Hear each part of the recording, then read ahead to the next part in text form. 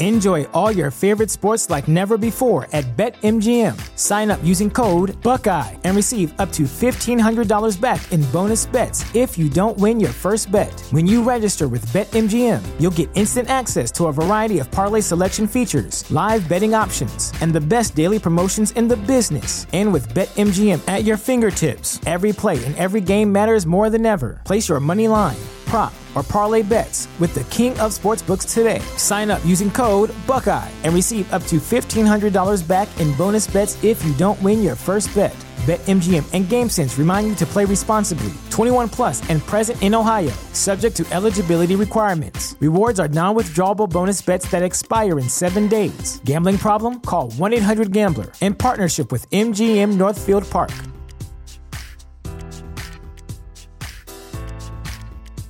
Support for this podcast and the following message come from Corient. Corient provides wealth management services centered around you. They focus on exceeding your expectations and simplifying your life. Corient has been helping high achievers just like you enjoy their lives more fully, preserve their wealth, and provide for the people, causes, and communities they care about. As one of the largest integrated fee-only registered investment advisors in the U.S., Corient has deeply experienced teams in 23 strategic locations. Corient has extensive knowledge spanning the full spectrum of planning, investing, lending, and money management disciplines. Leverage Corient's exclusive network of experts to craft custom solutions designed to help you reach your financial goals, no matter how complex they may be. Real wealth requires real solutions. For more information, connect with a wealth advisor today at Corient.com. That's Corient.com. Corient.com. And then it was eerily quiet. And then my mind was kind of like, the head in the fishbowl. Then it takes me into the bathroom and says, this is how you brush your teeth. Brush, rinse, repeat. Brush, rinse, repeat. Brush, rinse, repeat. But there were 2 girls. And it was like, you'll have to give us a ride. You can't fill us, no. You can't refuse us. He'll let us in his car. The thoughts were all alone in this empty void. The head in the fishbowl. This doesn't look right. They got close enough where he said he could see, their eyes and how intelligent they seem. This doesn't look right. These gremlin-type creatures. This doesn't look right. No pupils, no iris, 3 fingers, 3 long fingers. And this is when the mental torture. And then it was eerily quiet. Waiting for you to count us in. Sorry. It's all right. Me and Adam just had a moment. We were sitting across the room from each other, just staring at each other because he was waiting for me and I was waiting for him. Staring at each other awkwardly. Yeah, it was cool. Yeah, it happens. So how's it going, Rob? Good, man. How have you been? Been all right. How was your Thanksgiving? It was good. Good. Got to spend some time with my family. Went down to Chattanooga and did some hiking, which was interesting. Nice. I went to this place in Chattanooga on Lookout Mountain called Lula Lake, which only gets open like twice every month. It's like owned privately. And my dad was telling me that it was going to be an easy hike. Well, it ended up being kind of arduous.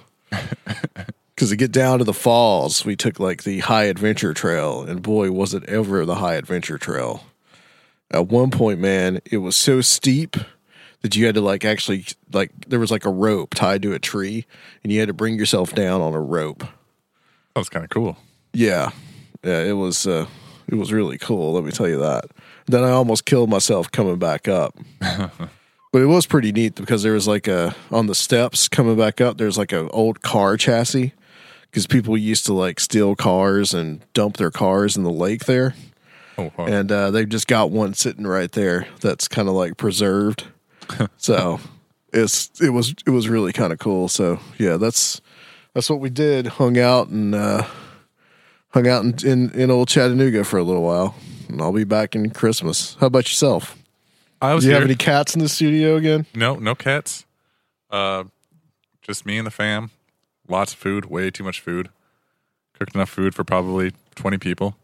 Yeah. Still have leftovers if you're hungry. Wow, that's it's been almost over a week now. Yeah, right? it's time to throw it all out. Yeah, that's probably true. We ate most of it, honestly.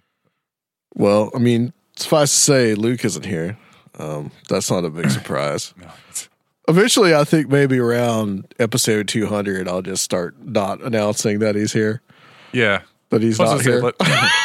Get when he's here, confused. we'll just have to like introduce him as like, and this is our good friend Luke that none of you have ever heard.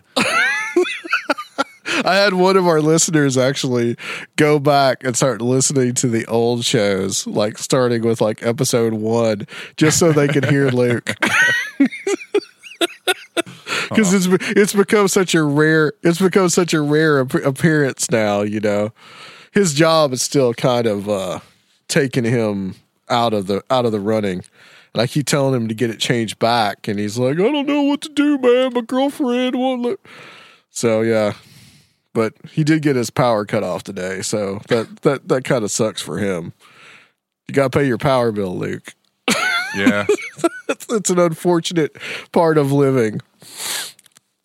Oh, guys, we've got an interesting show for y'all tonight. We're going to have like actually 2 guests. The first one is, I think his name, Jason Fabok, I think is his name.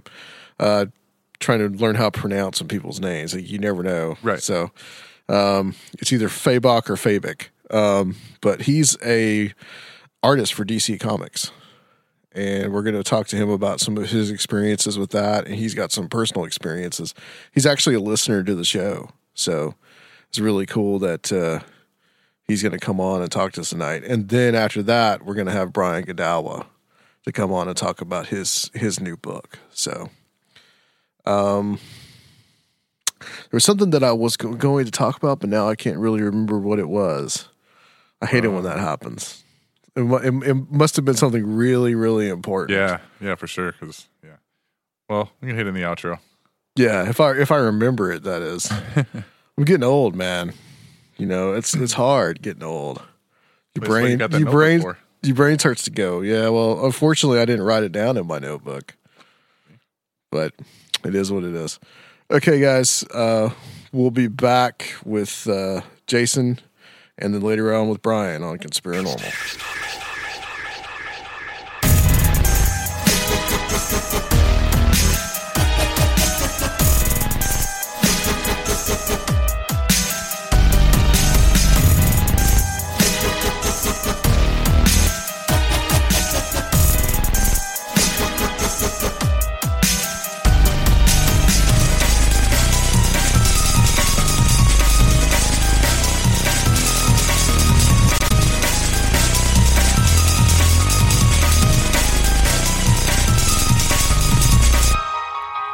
You know, Rob, I have come full circle in life.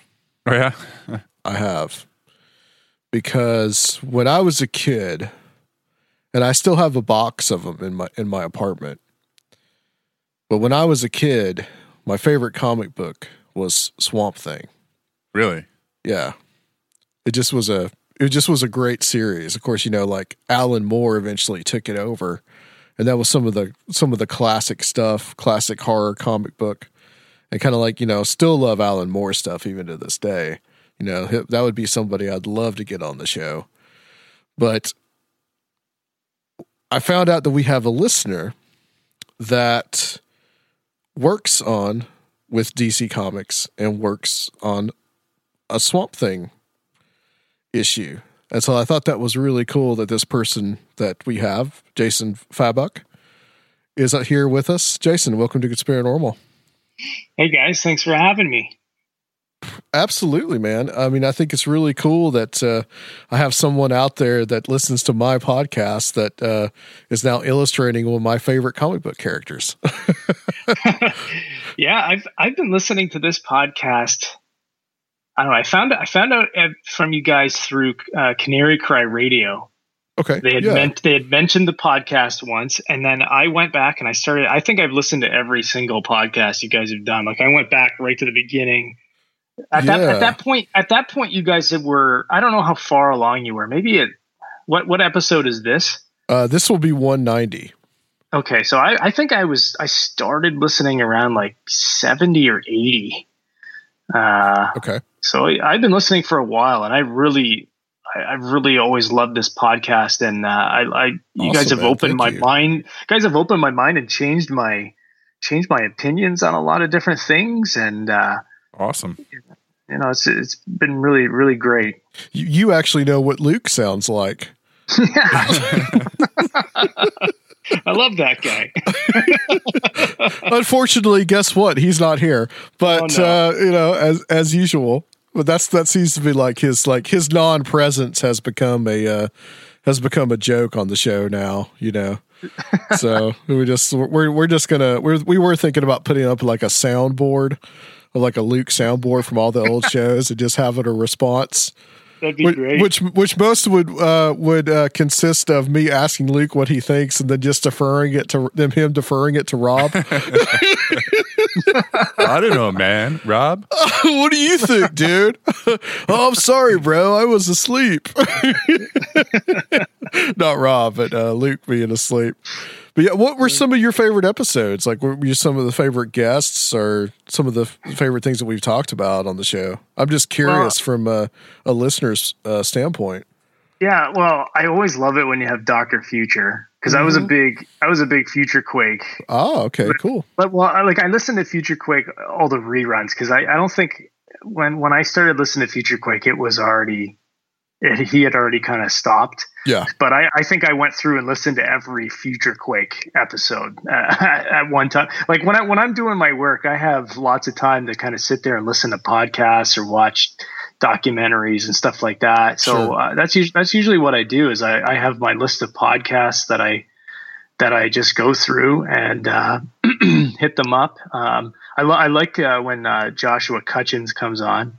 Okay. I like a lot of the stuff he talks about. I like, you know, being a Christian myself, I like a lot of I like it when you guys explore, you know, things that that kind of go with, you know, biblical kind of themes. But I like the episodes when you're talking about like UFOs and whatnot, but, you know, from a biblical angle, you know, that kind of a thing. Or again, I've kind of followed, I've changed my mind about a lot of things, like the you know, the whole theory that, you know, UFOs aren't actually space aliens from, you know, another galaxy, but instead there's some sort of a spiritual being. Sure. You know, my dad always kind of thought that way, even when I was a kid. And so I remember him telling me these kinds of things, but like listening to your shows really kind of helped me to, you know, explore some different ideas and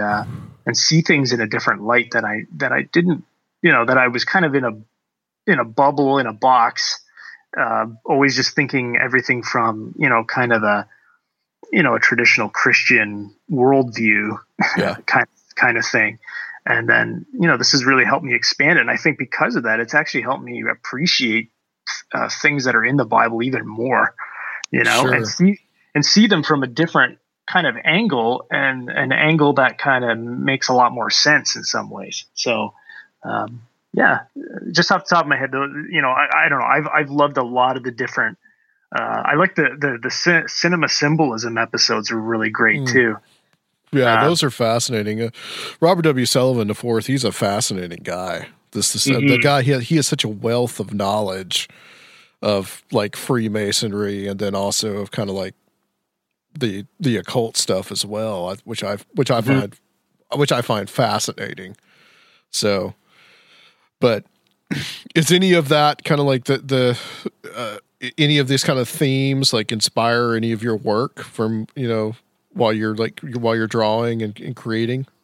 Yeah, I've thrown out different things sometimes at writers, like, you know, when I was, well, for example, all right. So I was going back and I was listening to, I forget where it was, but there's a classic Coast to Coast episode, or a bunch of episodes or interviews called Mel's Hole. Yeah.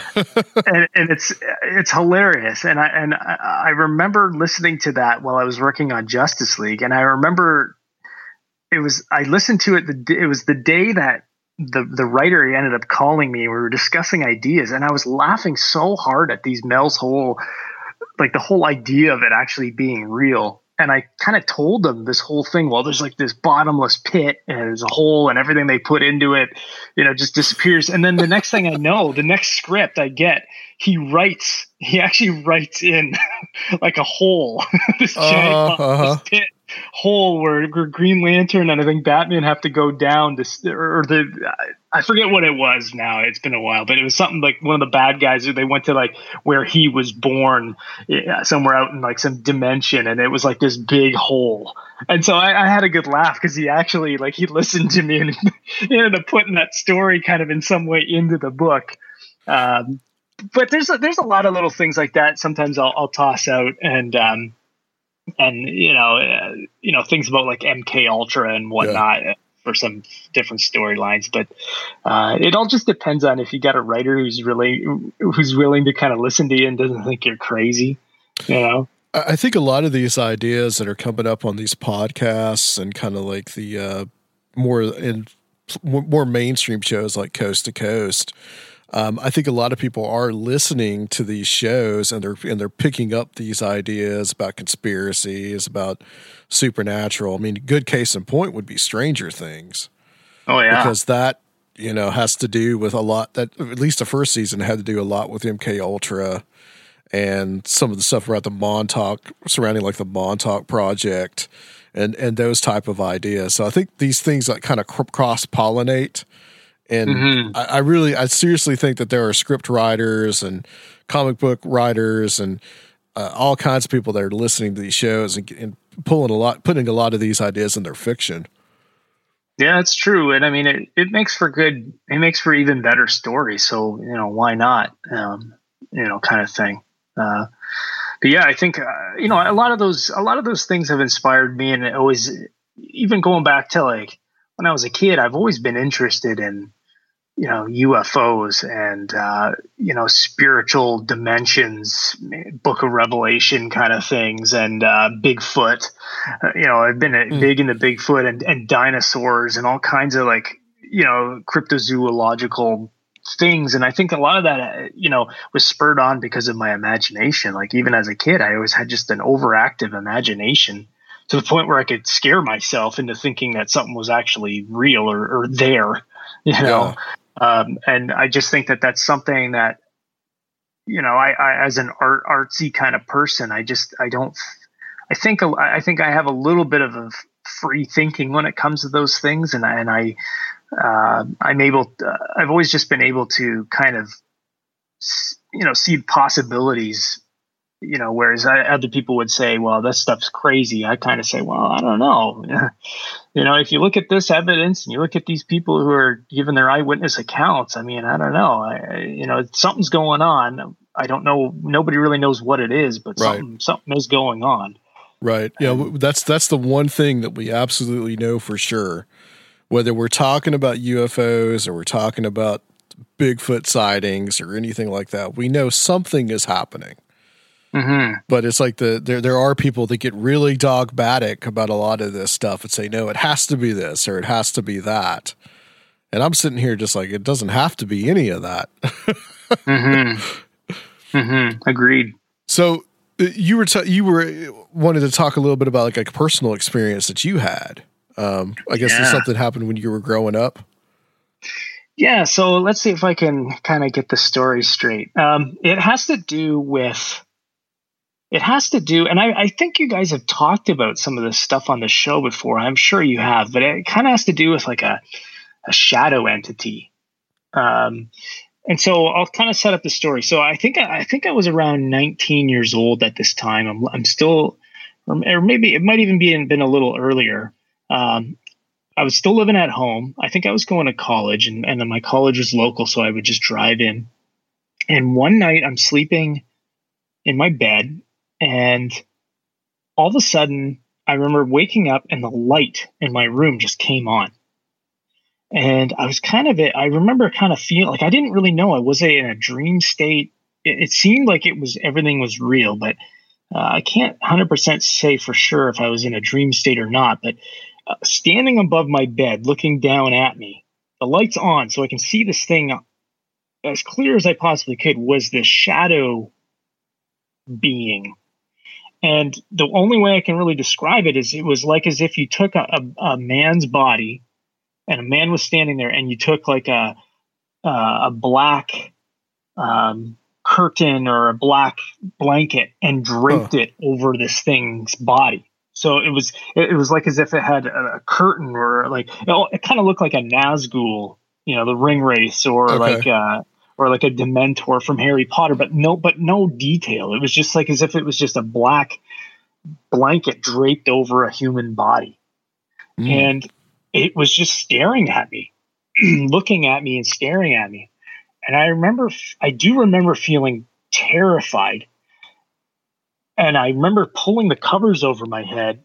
And it was just like a blanket that I pulled over my head, like a sheet. So it was kind of thin. And so even though the sheet was above my head, I could still see through, because the light was shining, I could still kind of see through the sheet and still saw like the outline of the shadow. But what was really odd about the whole thing was then all of a sudden the light just went out and I fell right back to sleep immediately. So then the next morning I asked my mom, I said, because my mom she would get up early for work. And so if she knew I had school the next day, the way to wake me up was she would just walk into my room and turn on my light. And I would just naturally kind of stumble out of bed. So I went to her and I said, were you in my, like, did you go into my room? Did you turn on the light, last night? She said, no. I was like, well, so then I kind of told her the story. I said, well, it was like, I saw this thing in my room. It was like looking at me. Now the thing about that time in my life is I wasn't, even though I said I was a Christian, I really wasn't. I wasn't following anything that I believed. And it was very soon after that point that I kind of had like a conversion experience that was supernatural and kind of changed my whole trajectory of my life and changed everything. At the same time, like a week after after my conversion, my parents told me they were getting a divorce. So there was like all this kind of like negative stuff. The scary part of this story is that it was about 3 or 4 years later. My dad was driving me. I was actually at this point in time in my life, I was going to this. I was attending this small little Bible college up in Northern Ontario, and it was at Christmas break. And my dad, I needed a ride back up because it was about 6 hours north up in Owen Sound, Ontario. And so my dad's giving me a ride up, and he says to me, "You remember like a few years back, you told me this story about this shadow person in your room?" And I said, yeah, it was really scary. He said, "I never told you this." He said, "The same thing happened to me the same night." So he says that his story was that he was sleeping in his bed, and all of a sudden the light didn't go. From what I remember, the light didn't go on his room, but he just woke up and looked at the foot of the bed, and that standing at the foot of the bed was the same thing. Only this time, instead, he said that the thing raised its hand and just pointed at my dad, pointed at him. And my dad said, again, he was so terrified, he pulled the sheets over and was just like praying, like to God, like, take this thing away or whatever. And he ended up telling my mom that story.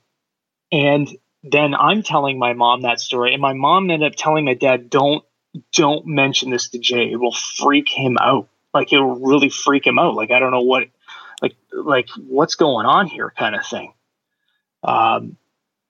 But it was just kind of like, it was creepy to know that like the same night that I had that happen, my dad had the same thing happen to him.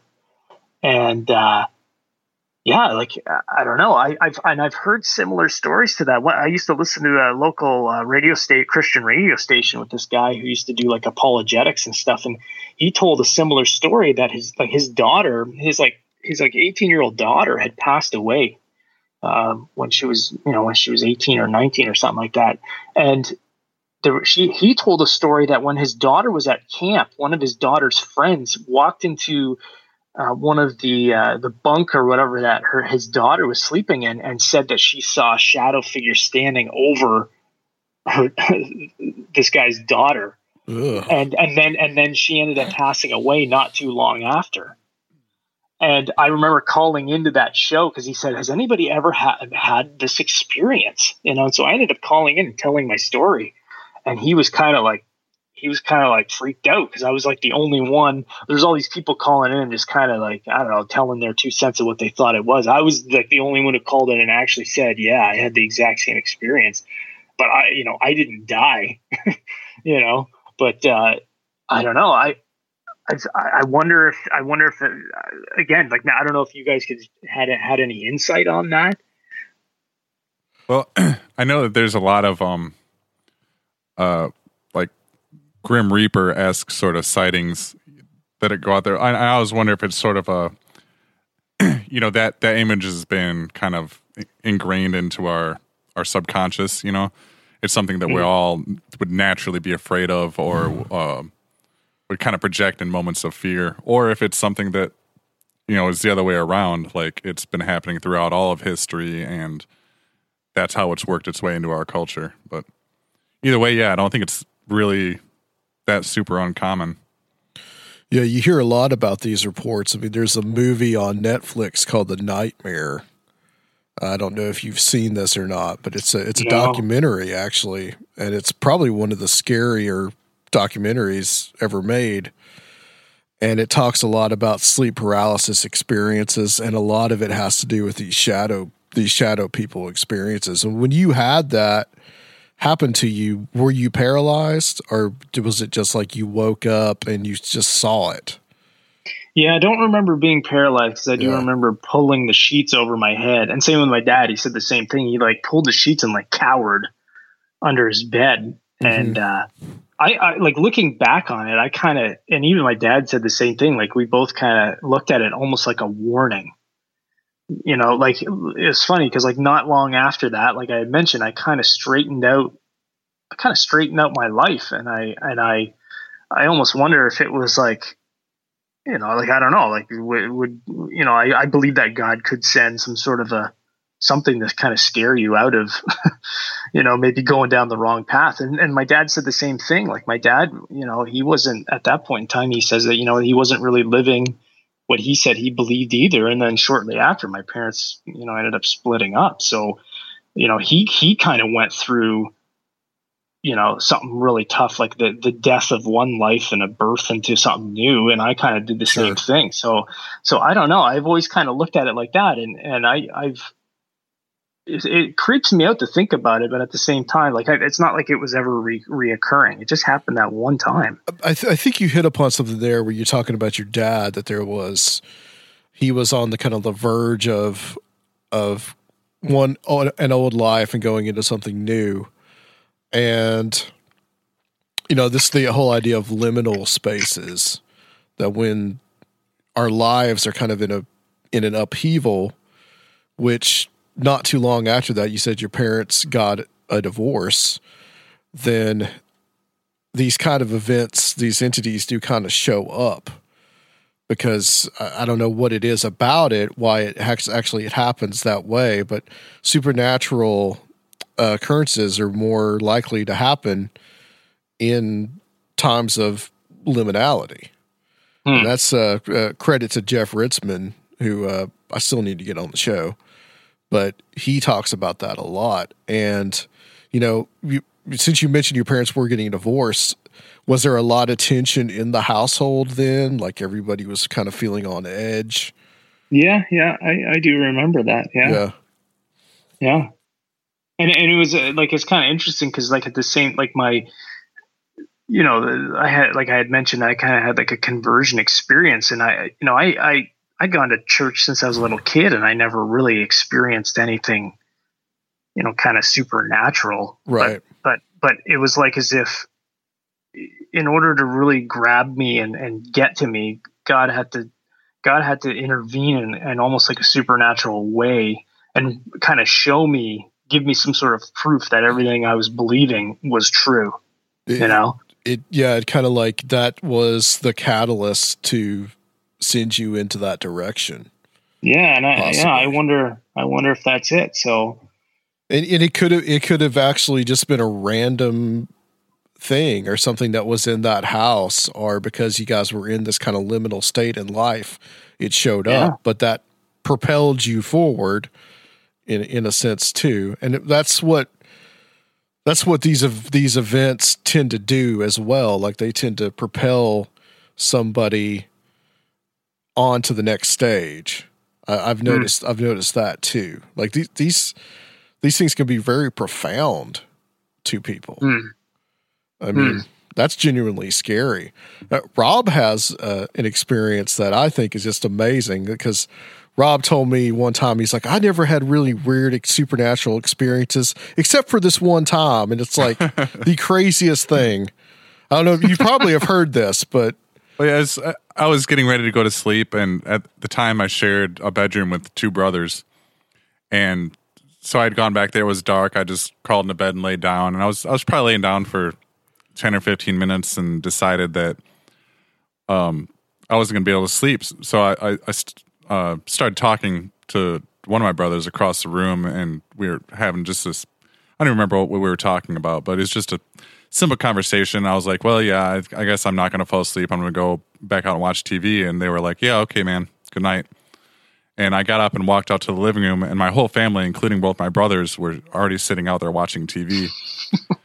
Just terrified me. I walked in the room and just stopped, and everyone looked at me, and I must have just went white, because they were like, are you okay? Do you need to sit down? What's going on? You know, and like, and part of me wants to chalk it up to like, yeah, I was laying down, but I wasn't tired, because I got back up and went out, you know, to watch TV because I wasn't tired enough to fall asleep. So I don't think it was like a half sleep kind of hallucination. I don't know. Wow, that's an awesome story. It's scary. Yeah. And it could still have been, but not necessarily that's a way to discount it, but just means that like in that altered state, Rob was more easily reached. Yeah. You know? Yeah. Like going back to kind of like, I remember like when I was a kid, like really like little, I remember like, and again, like, was I same kind of thing? Like, was I half in sleep? Was I half not? But I remember like hearing voices in my room. That something would be like, hey, over here, you know, and I'd like look in the corner, there would be nothing, you know. You know, I don't know. But again, like, was it just my overactive imagination being a little afraid of the dark as a kid? You know, like, was I just imagining these things? Like, I don't know. I find it profound that your dad had the same experience too. Because it's a lot like mine when I was a kid. You know, my aunt saw the same thing 30 years earlier that I saw 30 years later, you know, so it was almost like a validation that something was going on in the house that we both grew up in. So I'm sure you've heard me tell that story, but you know, it's also interesting to me too that people will have this experience and like automatically fall asleep right after it. Yeah. You know, instead of just being like in Rob's case, it's a little different because he gets up, he doesn't think anything of it. He walks out into the room, but it's like in my case, that's how it was. Like when I saw that thing, I fell asleep. And then, you know, Mike Clelland's experience, he talks about seeing those three figures and he fell asleep. And it's like, there's something, it's almost like something going on with like, I think there is an altered state component to this. Yeah. Like that part has always kind of freaked me out. The fact that I just fell asleep after seeing it. Cause like in my mind, I always think like, I should be so freaked out at this. You shouldn't be sleeping for days. Like, yeah, like I should be like running like a little kid, you know, scared half to death into my parents' room, saying like, what? Like, you know, I'm free. Like, I don't know, but instead, I just fell asleep. And I remember, like, I clearly remember falling back asleep, which is weird too. It was like I remember falling to sleep, which normally I don't. You just kind of like just drift off. Like it was kind of like a switch just went off, and boom, I was asleep, and I woke up in the morning, you know? Yeah. And there's also the possibility that could be that these entities are in like a kind of a symbiosis with us, that they kind of feed off our energy. And then once they're done feeding, you fall asleep because you're totally exhausted. Yeah, maybe. Yeah, I always just thought that the entity itself just like flicked a switch and I went to bed. Yeah, like he was like, experience is over. Boom, I'm leaving. Right. Mm-hmm. That's kind of almost how I felt. I don't know, might have happened. So, like something is able to just mess with reality. Yeah, and mess with it big time. Mm-hmm. Yeah, there's a lot of things out there that we just don't understand. You know, that's this stuff and this kind of stuff happens to a lot of people. It's not an unusual thing. Because I've had people come up to me and say, I don't really believe in this stuff, but this one time I had this really, mm-hmm. That's usually how those things go. Mm-hmm. Did you have any other weird experiences like that? Not really. Not that I can think of. I do remember, and I don't. This one I don't know if it was just my imagination, but I remember going to my my cousin's place out in Vancouver, and them telling me that we think our house is haunted by our grandfather, who we knew it wouldn't have been my grandfather. It was their grandfather, and so they said like sometimes you'll see like weird things will happen in the house, and it's really unexplainable.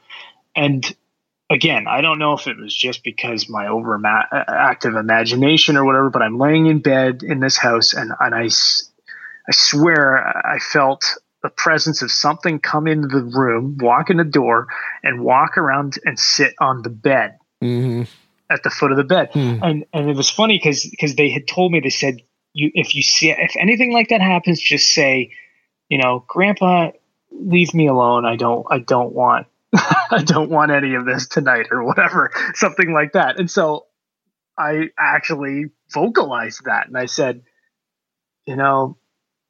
Grandpa, I don't want any of that tonight, or what, I forget what and then I kind of felt like it was like calm all of a sudden, but so that was the other little, like, that was kind of a weird thing. And again, I don't really trust the experience 100% because they were kind of priming me for it, Yeah.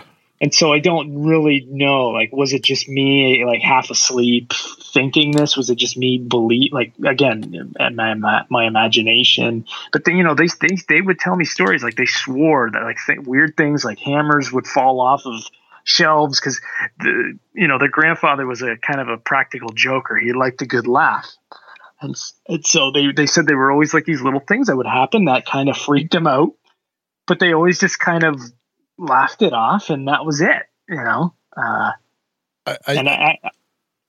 on. I was gonna say I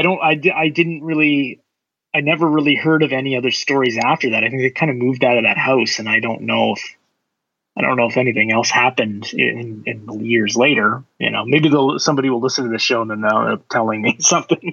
But yeah, I think that we can create these things too. We can make these things happen. We can actually make something come out of thin air just from our, I don't know, call it mass hysteria, or just because if like there's the belief that, hey, something weird is happening in this house, well, it must be Grandpa. And then like inadvertently they created the ghost of Grandpa because they're expecting it to happen. Well, my brother had a weird experience, and when we were little, okay, so we lived on a beach road, along the lake. So there was plenty of houses, it was kind of out in the country, but we had this beach road that ran from the main highway down to the beach. And there was lots of houses on this road. So it was kind of, and they were all pretty packed tight. So it was almost like a little subdivision or something. And so we were kind of out in the country, but we were surrounded by all these houses. And there was a bush that was right next to our house. And my brother, when he was little, I don't know if I would guess he would be between 7 and 10 at this time of this story. He was telling me, he's like, I was always really interested in Bigfoot, and I had this book on kind of on Bigfoot and other stuff.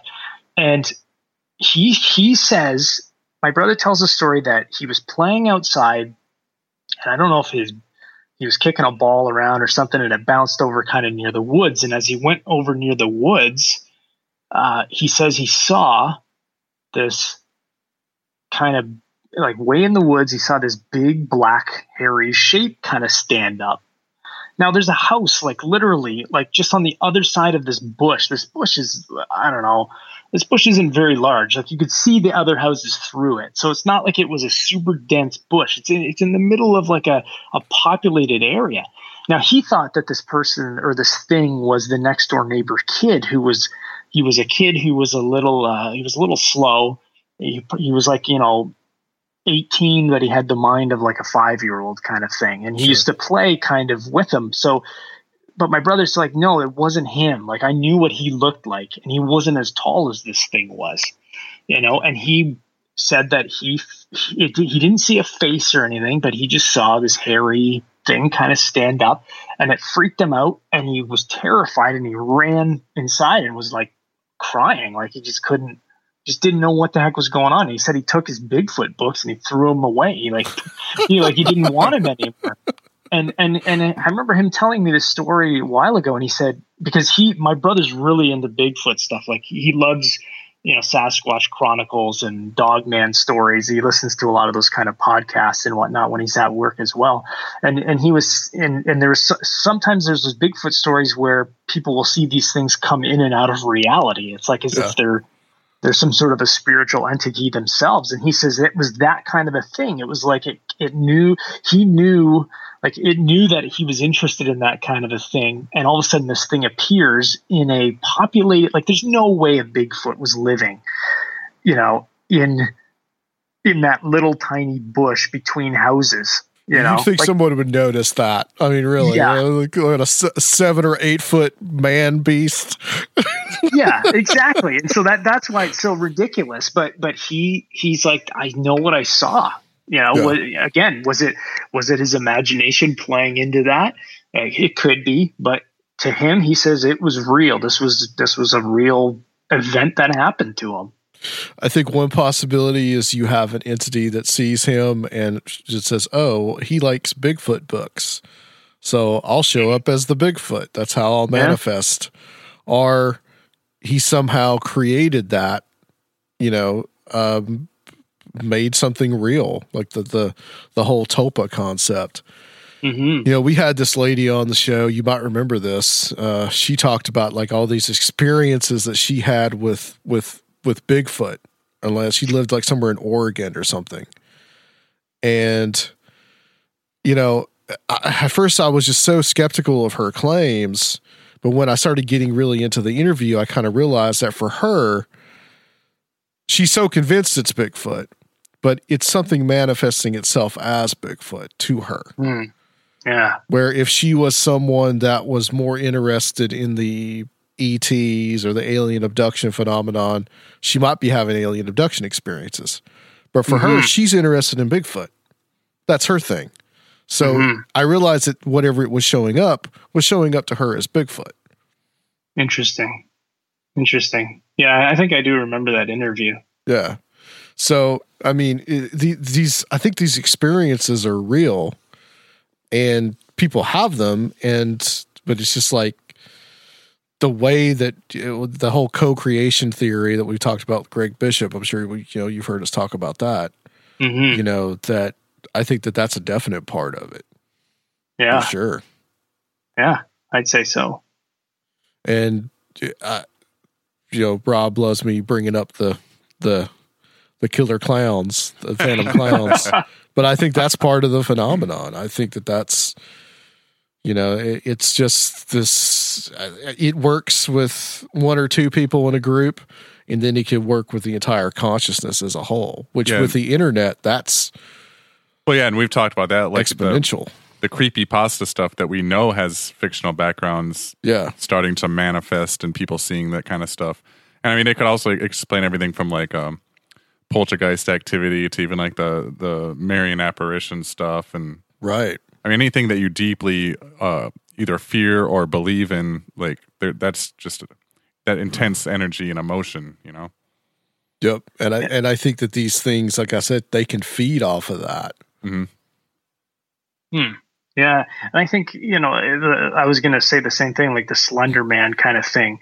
Right. It's just crazy how it's like the power of imagination, the power of somebody created the story, right? And then all of a sudden, all these people thinking about it kind of made it come to life in some way. Yeah. But it's funny, like you don't see, being in comic books, like, you don't see like people manifesting Superman, like, or Batman, like those things are in the collective conscience. Everybody's into those characters now. But you do see flying humanoids in Chicago. Yeah, I remember. There could be something to that. Yeah, interesting. Yeah. So yeah. I mean, I don't know. Well, how'd you get your start in comics? Let's talk about that, because this I think is as equally interesting. Like, how'd you get your start? Like with DC, which is pretty, like I said before, is pretty impressive. Yeah. Well, I had went to college. And I was interested in comic books, from the time I was a teenager, and I had a couple doors close on some other kind of thing. I wanted to be a filmmaker really in high school. I always just wanted to tell story in some way. And I didn't get into the college I wanted to get into. And one of my teachers said, you should apply to this animation program that was at a local college here in Windsor. And so I said, I love to draw. I'd always liked comic books. Never thought I could be a comic book artist. I always thought there's no way I'll ever be good enough, to draw at that high quality to actually get a job in comics. So maybe I'll take this animation program. Maybe it'll open up a bunch of different doors. I could get into, maybe I could work for Disney or Pixar or something like that. And so I went through this animation college, and I really enjoyed it. But my love was still illustrating, was still, drawing. I didn't really like the animation process, because you had to draw very simple things and make them move, whereas I just wanted to draw really sweet, detailed pictures, And so I got out of I got out of school, and that was around the time that, like I had mentioned, my life kind of straightened out, and I really became serious about my faith, and serious about kind of trying to find where God wanted me to be instead of where I really wanted to be. And, God, I felt like God was telling me to give up on my art and go to Bible college. So I kind of reluctantly did. I said, well, okay, I'll trust that, you got a plan for what you have, for my life. So I went to this Bible college, and while I was there, I gained a really good, strong foundation to build my life on. And it kind of humbled me in a lot of ways. And I kind of realized that a lot of the goals I had set for myself were just like kind of selfish goals. Like I just wanted money, girls and fame, and instead, when I was there, I kind of realized, no, you know what? Like I have a unique talent. I can draw, I can tell story, maybe I can use that in some way, for good, or I can use that in a way to inspire and just really find a job that I enjoy to do and not worry about all those other things. And, while I was there, I ended up meeting my wife there, and, I had a really good year at this Bible college. But then I felt that that's really where I kind of got the go again from God to kind of chase after the comic book thing again. And it was almost like all of a sudden I was just like super inspired. And it was like all of these things that I kind of learned from high school and studying comic books and college art and all these kind of things all of a sudden just clicked. And I could just I was able to like draw a lot better. I was focused. I had kind of a goal again. And so I started kind of working on a portfolio, and there was a guy, there's a guy from my local area here in Windsor, Ontario. His name is David Finch. And David's one of the biggest comic book artists in the world. At that time, I think he was the biggest comic book artist in the world. He was at Marvel, and he was working on Avengers and Wolverine and X-Men and all this stuff. And he was like the biggest name. And I knew that he kind of lived in my area. And so a friend of mine knew him or had a contact for him. And so I ended up emailing him and sent him my portfolio and said, is there any chance that you could just critique my work? Just give me a little critique. And he ended up inviting me over to his house. So I drove over to his house, and he tore my work to shreds. But he said, I think you have some talent. Let's see what we can do here. And so he started giving me these little drawing assignments.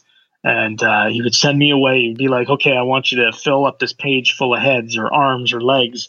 And he would kind of show me how to draw the human head the way that he would do it. And here's some little shortcuts, and here's how you draw the nose correctly from this angle or whatever. And then he would send me home and he would say, okay, fill up a page of heads and come back in 2 days and show me, and I'll critique them, and, we'll see if, go from there. Well, I would go home and I would fill up like 3 pages of whatever he had me draw. And I would come back and he would go like, whoa, he had a lot more to critique. And so he would critique, and we did this for like 6 months. I would go every couple of days, and then he would give me a little assignment. It started off with human bodies and stuff. Then it was like buildings and cars and, alien kind of sci-fi tech and, trees and, superhero bodies and capes and fabric and all kinds of stuff. And it was like a little mini comic book boot camp. And so at the end of that 6 months, he did a switch. He went from DC and he went over to Marvel. And he said, I think you have a good enough portfolio. Why don't we send it in and see if we can get you a job? And so he wrote this little like 6-page story. It was like a little Batman story, and I drew it and we sent it over to DC, and one of the editors at DC saw it and seemed, he liked it. And there was a couple jobs they had where they needed, it's called a fill-in artist. So if the regular artist on a series can't keep up the deadline, they'll bring in a fill-in artist to kind of finish off the remaining pages of that book, or to finish off the next issue so that he can get a jump on the issue after that kind of thing.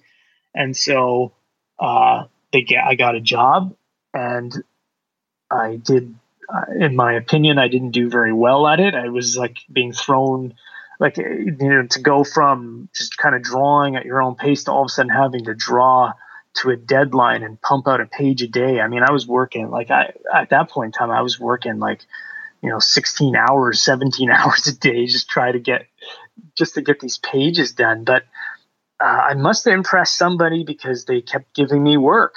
And, I started off, my first ever work I did was on issue 70 of Superman Batman. This was around 2010.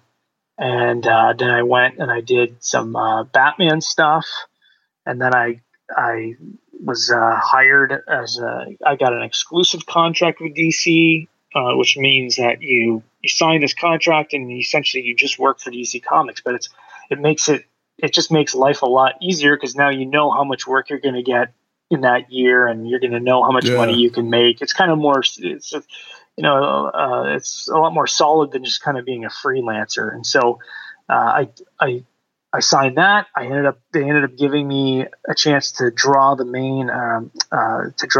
Detective Comics, which was also a Batman title. So I did that for like a year, and and then I got to work on Justice League with Jeff Johns. This was about 2 years ago I did that, and Jeff Johns is one of the biggest names in all of comics. I mean, I've been reading his stuff for years and just loved it.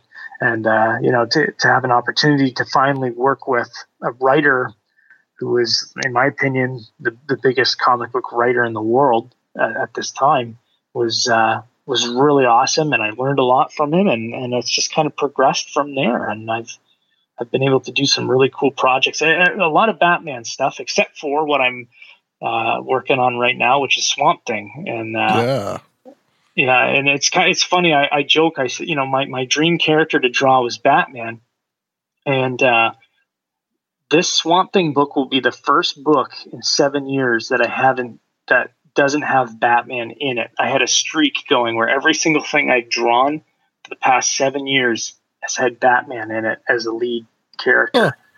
And so it's like, you know, this Swamp Thing book kind of breaks that record for me. But Swamp Thing is my, I say my favorite 3 DC characters would probably be Batman, then Superman, and then Swamp Thing. And so I couldn't pass up this opportunity to work on this character. Right on. Yeah. What's the so what is the Swamp Thing comic that you're working on? So what we're doing is it's called the Swamp Thing Winter Special. It comes out in January. What it really is it's a tribute to the 2 creators of Swamp Thing, Len Wein and Bernie Wrightson, who both passed away, I believe, in 2017. Yeah. And so this is kind of like a tribute issue in a way to them. I'm doing a story with a writer by the name of Tom King, who's one of the biggest talents in comics right now. He's won so many awards for his work. And when I kind of had pitched DC what I wanted to do with Swamp Thing, and I specifically wanted to work with him because I really felt he has that Alan Moore-esque style of writing, and the way that he plots his comics has that feeling. And I really felt like he would deliver a really good and unique Swamp Thing experience that kind of felt classic, but at the same time was modern. And so I pitched that to them, and DC was kind of like, well, you know, we don't really have Swamp Thing slated anytime soon. We were going to do a new series at some point, but it just, I don't know if it's in the cards right now. I don't know if it's going to happen. Haven't they done like 2 new series or something since the? Well, was the series that lasts like 150 something. That's the big one. Has there been like 2 more since then or something? Yeah, I think around 2010 when they did the New 52, DC the New 52, they kind of rebooted everything. They had a really good Swamp Thing series written by Scott Snyder, and he did that book for quite a while. And but the thing, like Swamp Thing, let's just be honest here, it's not a big selling title. You know, your money makers at DC are Batman and Justice League and Wonder Woman, you know, Superman. And so those are the books that they want their top talent on. And I don't want to sound prideful or arrogant or whatever, you know, but they want artists like me on their top tier books because it helps sell more books. So when you're coming to them and you're saying, I want to do a Swamp Thing story, they're kind of looking at you like, well, you know, would the book even make enough money to essentially recoup the costs of paying all of the talent that especially they wanted to have on the book? There's all kinds of stuff like that kind of goes on that I didn't really ever think about, but I kind of learned while doing this book. But I really felt inspired. I really just wanted to draw the character. I've loved Swamp Thing ever since I was a little kid. I didn't read the comics when I was a kid. I was introduced to the character through a cartoon show that used to be on TV.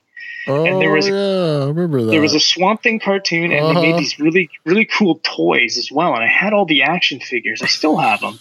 And that I always just, being a visual person, the character of Swamp Thing is always just, you know, I've really loved it. And I remember even drawing the character when I was a little kid.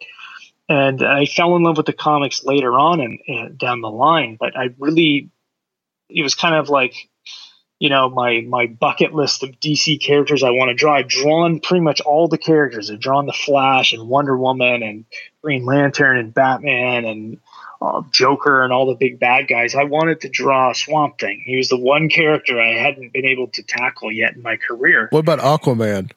I've drawn Aquaman.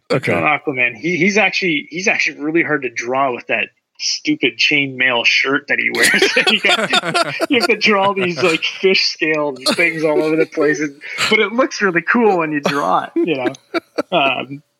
But actually, Swamp Thing's harder because he's just this big, organic, massive. Yeah, he's a plant. Plant and vine. You can't really draw him like you would draw Superman or Batman. You have to like think differently about how you draw him. But the way that the story kind of moved forward was that Len Wein, the creator of Swamp Thing, had written one last Swamp Thing story. He was writing it, I think, near the time he passed away, and I think they were planning on doing a Swamp Thing miniseries with him writing, kind of like his final hurrah. Yeah. And because he knew that he didn't have much more time, and so he had passed away, and then they said, well, I think we're going to do this as kind of like a tribute issue, and we're going to actually have an artist, Kelly Jones. He's coming in. He's been a longtime collaborator with Len Wein, and he's coming in to draw that final Swamp Thing story. And so you're going to have kind of an issue. You're going to have the story that we worked on, which is about 40 pages. So it's a nice, thick, dense story. But it's a short story. It's a self-contained thing. And then you're going to have the final Len Wein Swamp Thing story. And so I think it's going to really make for a nice tribute, to the creators. And myself, like, I'm a huge Bernie Wrightson fan. Being an artist, I've studied his art, the way that he drew monsters and Swamp Thing and zombies. And he's got a beautiful Frankenstein book that he was working on that he never finished either because he passed away. And so, to me, this book is kind of like, it's a fitting tribute to creators, comic book creators that really left their mark on pop culture. Len Wein not only created Swamp Thing, but he created Wolverine. Did he really?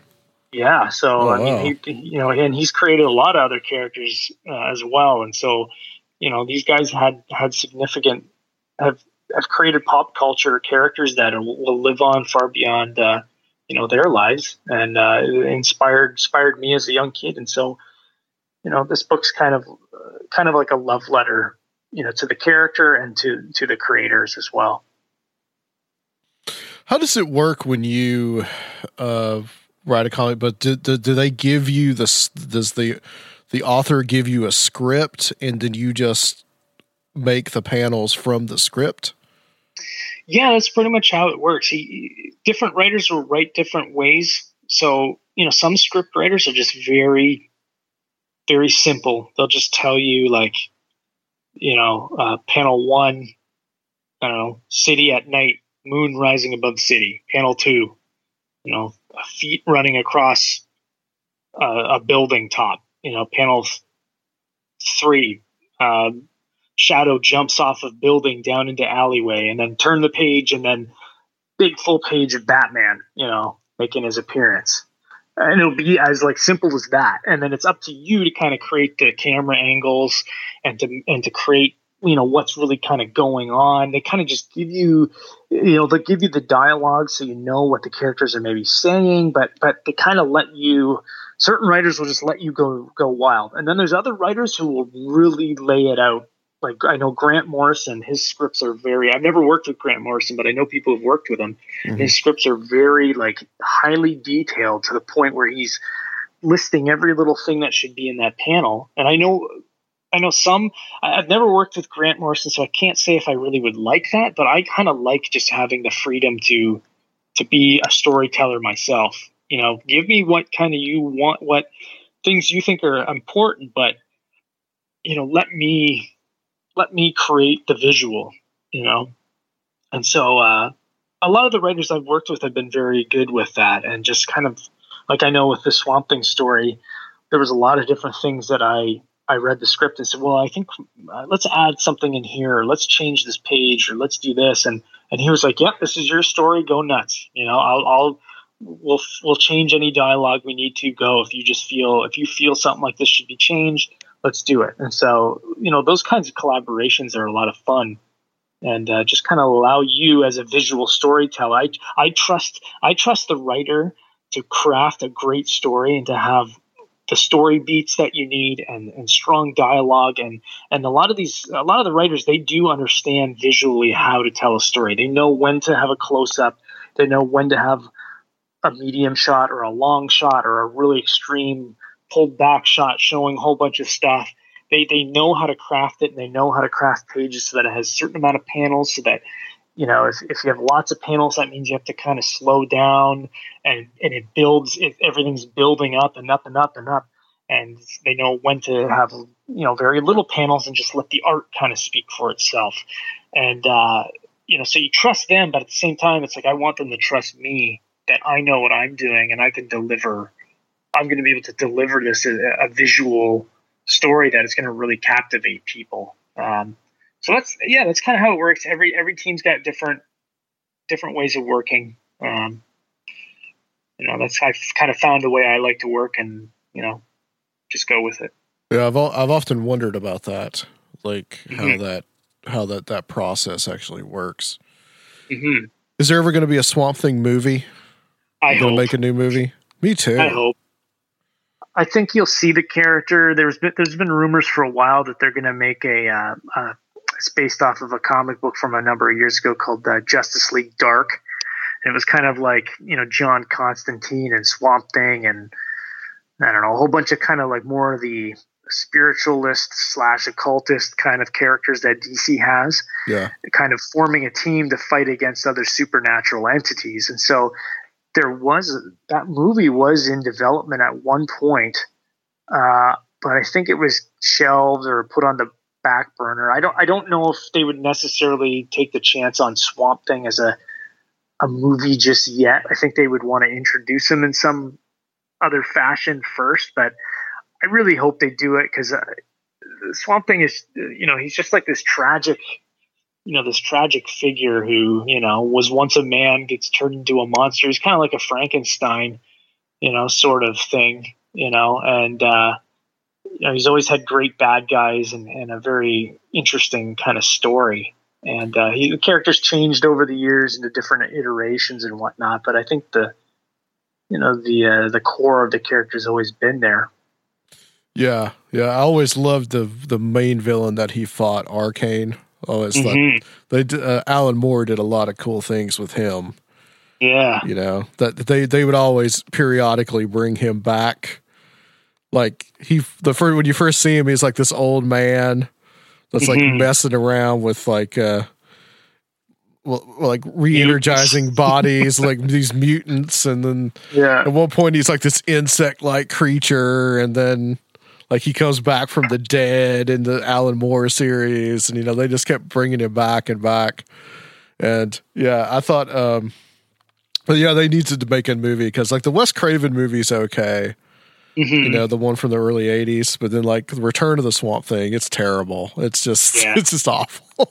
And I grew up watching those movies too, because they would be on TV, and so you would tape them off of TV and you'd watch them. And when you're a little kid, you think they're captivating. Like I would watch them over and over and over again. But while I was working on the Swamp Thing book, I rewatched those movies, and I was like, yeah, these are awful.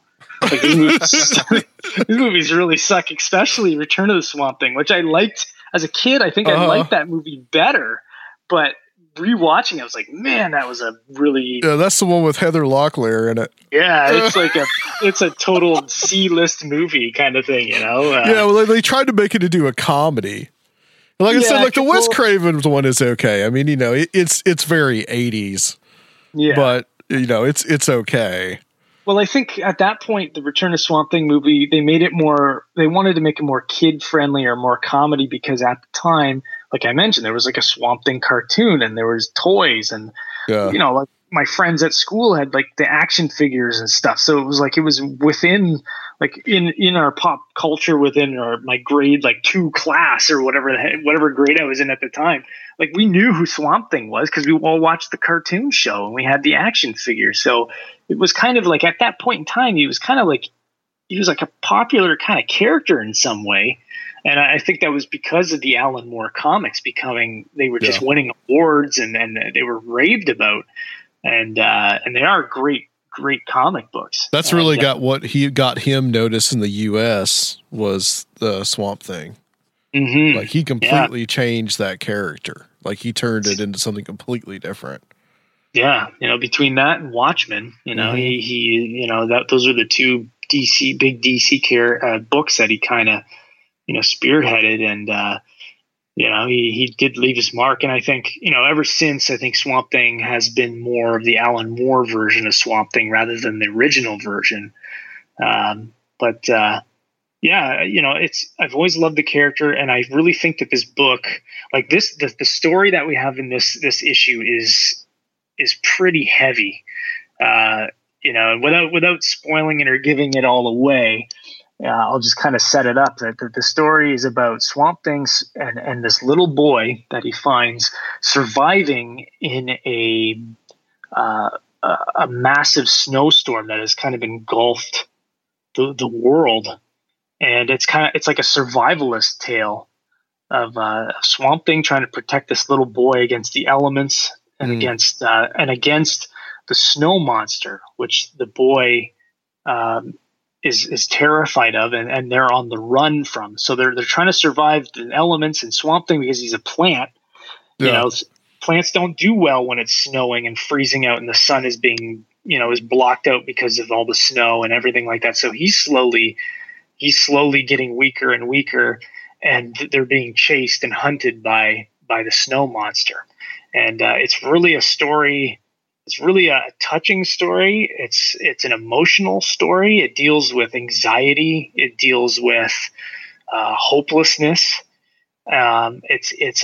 It's a very different story than anything I've really drawn. All the books I've drawn have been big, bold superhero stories, good versus evil, people in spandex fighting monsters from outer space kind of thing. And this was a very touching personal story, which is something that I like to draw. I love drawing those quiet scenes, and me having, my son, he's 2 years old, and the little boy in this comic, he's about 5 years old. But I really tried to approach it from that angle of like, I now know what it feels like to love a child, to love my son. And I tried to approach this book from that perspective. Like how would Swamp Thing act to this little boy at first, and then how would he act as he gets to know him and protect him and learns to love this little boy. And the little boy, the same thing, is scared of Swamp Thing at first, but then he sees him as almost like a father or a protector. And so, I was able to kind of draw on some of my own experiences with, me and my son, and kind of knowing how a little kid acts and how he deals with things. And it's a different kind of book, but sometimes I was really just yearning for something like that. You want to, I know, my skill and the places that DC wants me to be is on books that are those big, bold superhero stories. But sometimes you just want to do the total opposite. Sometimes you just want to go and do something that is different, and you need to do it to kind of cleanse your palate, to kind of get something, off your chest in a sort of way, like onto the page, get it out of your mind on the page, do it and explore something different. And I really feel like this book could be one of those books that will, go down as, one of the better stories I ever draw. And I'm really excited for people to read this. I'm interested to see, how they enjoy the story. Very cool, Jason. I'm glad you're doing it. I can't wait to when it comes out. I'm going to get it for sure. Awesome. Well, tell people where they can find your work. I mean, obviously DC Comics, but anything else that you have? Like, do you have a website out there that you'd like to give out, or? Mm-hmm. Yeah, well, you can follow me on Twitter at Jason Fabok, JSONFABOK. I'm on Twitter. I have an Instagram account where I like to post a lot of my art. I do have a blog.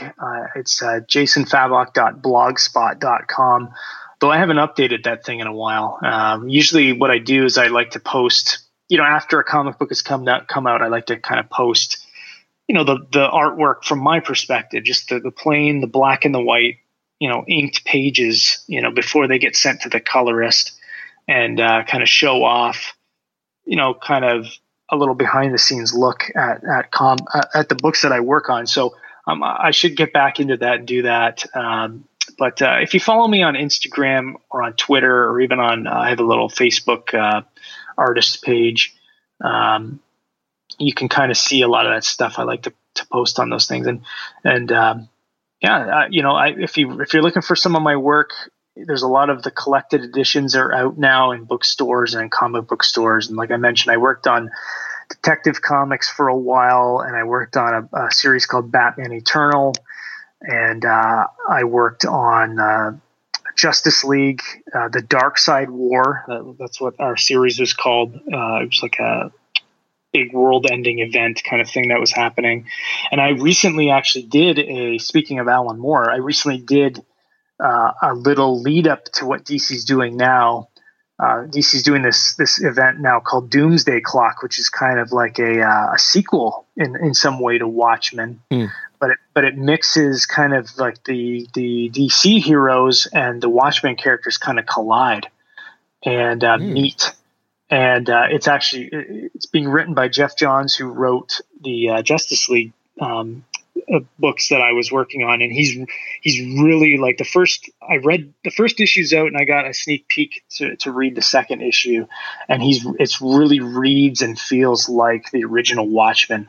It's really incredible, and the story is going to be really cool. And I got to work on kind of the prequel to that, the lead up to that, which was called simply The Button, and it was Batman finds the comedian, the smiley face Button. And we kind of had this whole storyline that went on with that. And so that graphic novel is now in stores. I think it's just called Batman, The Flash, The Button. And so you can check that out as well. And reach out, anybody out there, reach out to me. I like to I'm always cool with responding to different people and questions and, and whatnot. So, yeah.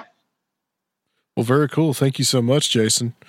And guys, we will be back. Like I said, double guest episode. We'll be back with Brian Godawa on Conspiranormal.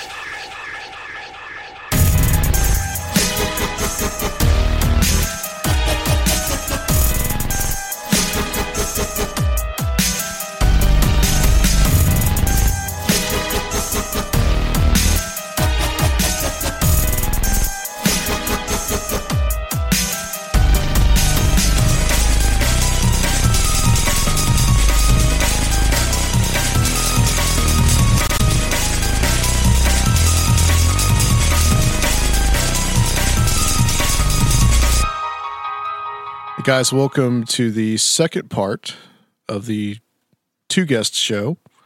I'd like to thank Jason Fabok for coming on. That was really cool talking to him.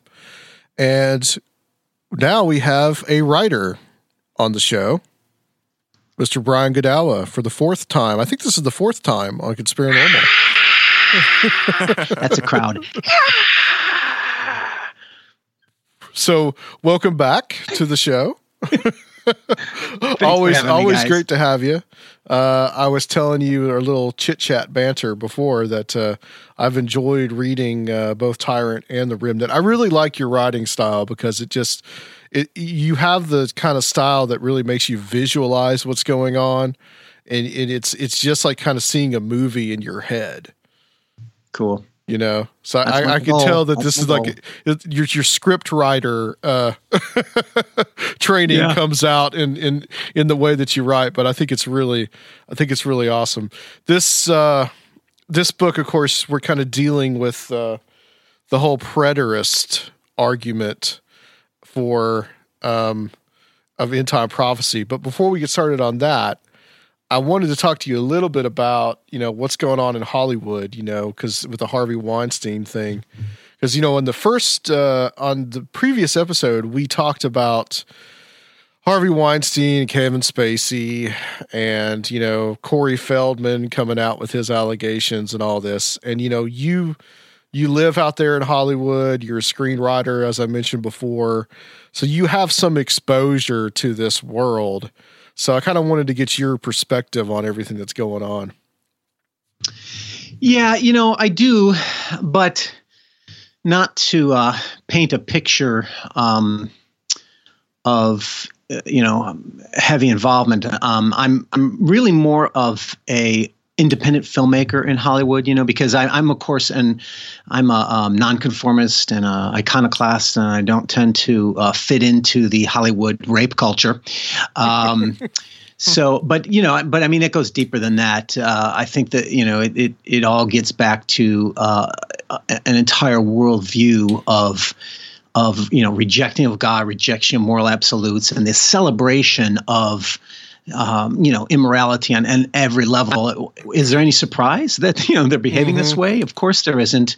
But and the kind of stories I tell, they don't necessarily fit in well with the narrative and the culture. In Hollywood, and in Hollywood, people like to work with people that they get along with and that they agree with and all that. So when they find out your viewpoints, like mine, I'm pretty much probably one of the more monstrous pariahs in Hollywood in terms of I'm everything they hate. I'm a white, male, heterosexual, Christian, conservative. Those are all the 5 most monstrous evils to them. And so I don't fit in. And so consequently, a lot of my stuff I've made outside of the studio system. I'm not in the studio system, and I'm an independent filmmaker. But, of course, I interact with people who are and such a little bit. And, all I can say is that even from my perspective, from what little I've seen and known, there is a reckoning that's going on here. And no doubt. And they're pretty much all they really are pretty much all dirty because not that they're all doing it, but that and the most obvious thing that's coming out is that they've all helped hide it and protect it, and women as well. And yeah, of course, there's some victimization that's clearly there because women can lose their career. So if they're the ones who are a true victim in these cases, they can't. I can understand and I can totally sympathize and empathize with them why they're afraid to talk about this, at least in the past, right?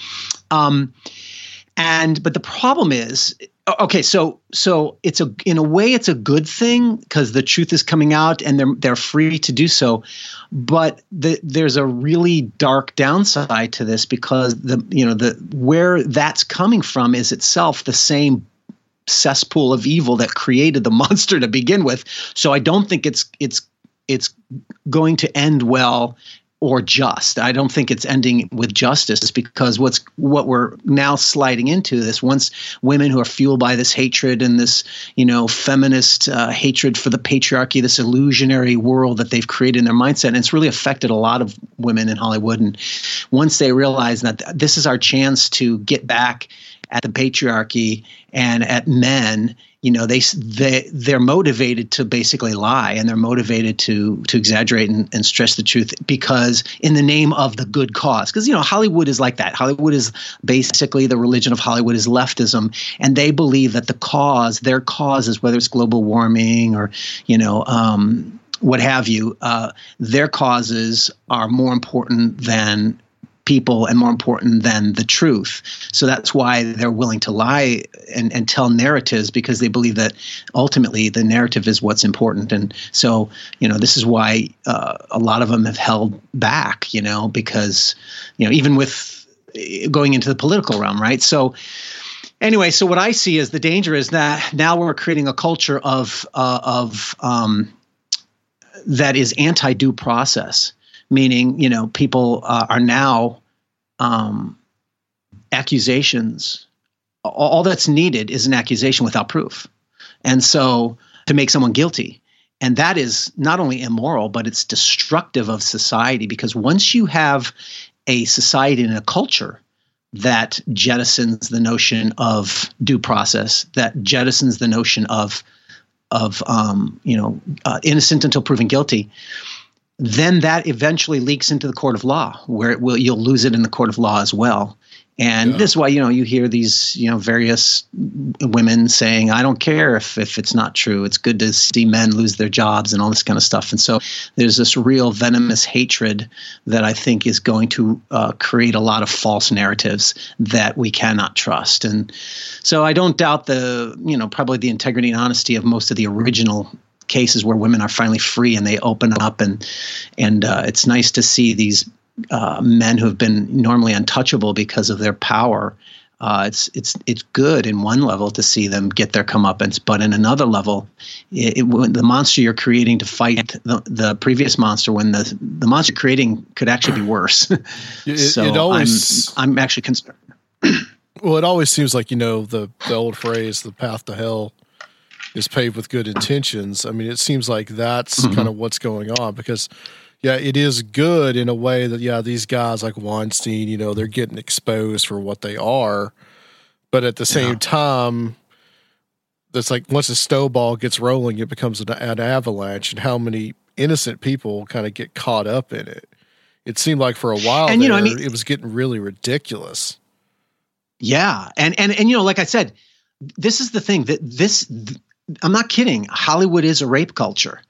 And that's why on one level, this is the stuff that I have. Look, I wasn't even in the Hollywood world, but 15 years ago when I was trying to break in, I even knew about the stories about Harvey Weinstein, and I was questioning. I was sending scripts to their Dimension Pictures for horror movies because they were doing really well, and I was kind of afraid. I'm going, maybe should I do this because I hear he's just a monster with people.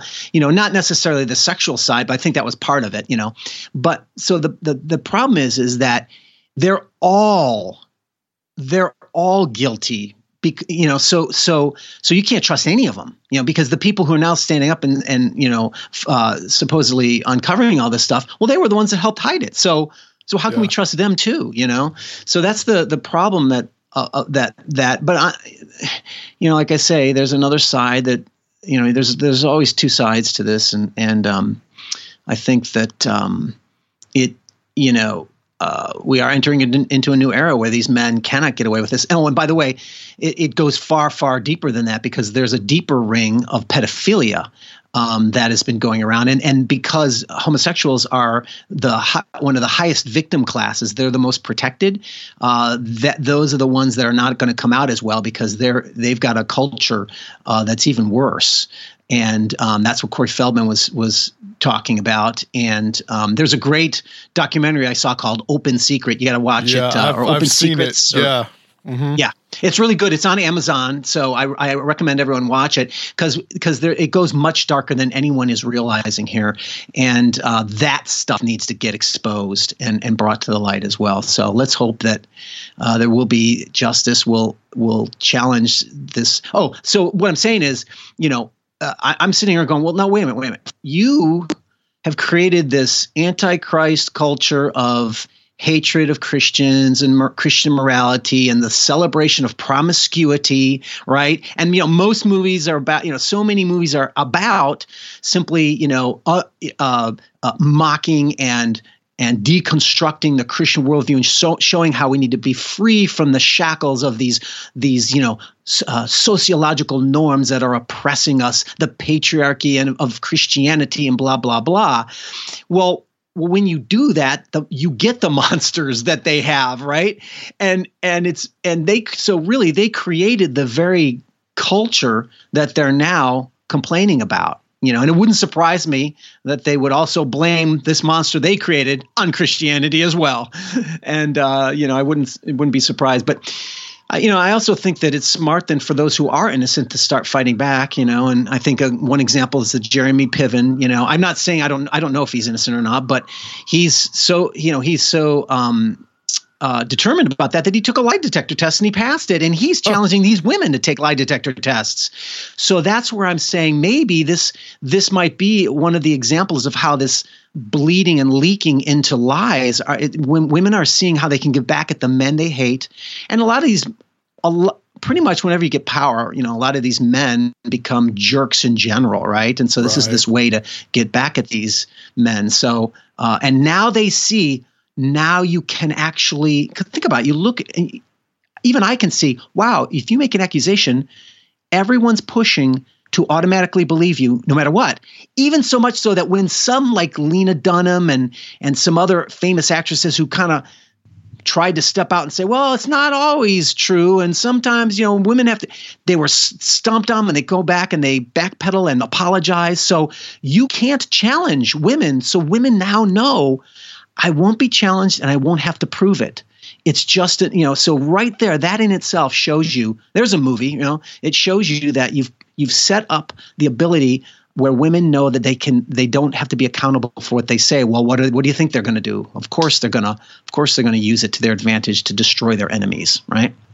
Yeah, it's like we're setting up something. You're just setting up the opposite almost. And you know, that's the part that concerns me, and you know, and what also concerns me too, you know, the pedophilia stuff as well. I think that's more. There's a ring. It's absolutely, and it is conspiratorial. Like the heterosexual side is it's generic, right? A lot of men, most men are pigs, and well, guess what? Homosexual men are pigs just like heterosexual men. They just have a different sexual orientation, right? But as a matter of fact, there's a higher percentage of the pedophilia. I know it's politically incorrect to say that, but that's the truth. And there's a deeper ring in Hollywood of these men who have built this system. So they've been more deliberate about it. Whereas, you know, the heterosexual men, the availability of victims to them is far broader, right? Yeah. Far broader opportunities, so they can just throw their seeds, so to speak, out to see who they can catch in the net. And so it's a deeper, darker world when you get into the homosexual side of things. There. What's your thoughts on Corey Feldman? Because I mean, this seems controversial in and of itself. The fact that he's asking for $10 million on this Kickstarter or GoFundMe, whatever it is that he's doing. And people have been really critical of him because, like, why don't you just come out and say it? But, you know, we played a clip on this show where he was saying, like, well, I basically it was almost like what he needed was protection to even get this thing out because this stuff goes so deep in that community. That's absolutely true.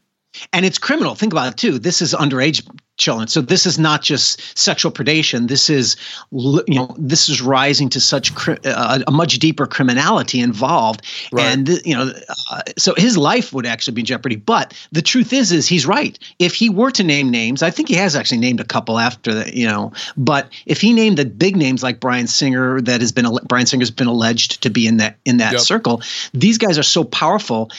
He would be immediately sued and he would be destroyed completely for that. So, and especially since, it's been so long ago, right? So he's in a much more difficult situation.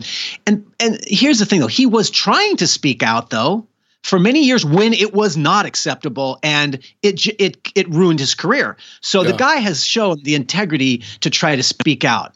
So he's already established that. Now the fact that he sees, well, now the wave is now going on his side, and I understand. I don't think it was a wise thing to do to set up the Kickstarter thing and make some money, but can you blame him? And after all, that's Hollywood's entertainment, and it's about public relations, and you always try to milk everything to get attention and to make money because that's how you survive. And again, I don't necessarily condone that, but I also don't condemn it because I understand, he's been abused and lost his career and lost it all for years. Now is his chance to sort of get a little bit back and survive from it. So, I don't condemn the guy for it. I don't think it was wise because it does make him look less trustworthy. But look, this is the thing about him. He's a broken man. Yeah. And that's part of the whole point is it destroyed him, and he's got the honesty to expose all that he is with his faults included. That doesn't mean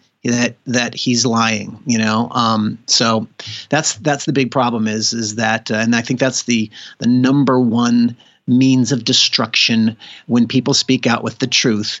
Both the media and legally, the victimizers will always immediately uncover any dirt or anything to make the victim look unreliable. And the problem is that it doesn't matter. Someone can be a jerk and can even be a drug addict or whatever, but if you rape them, you raped them, right?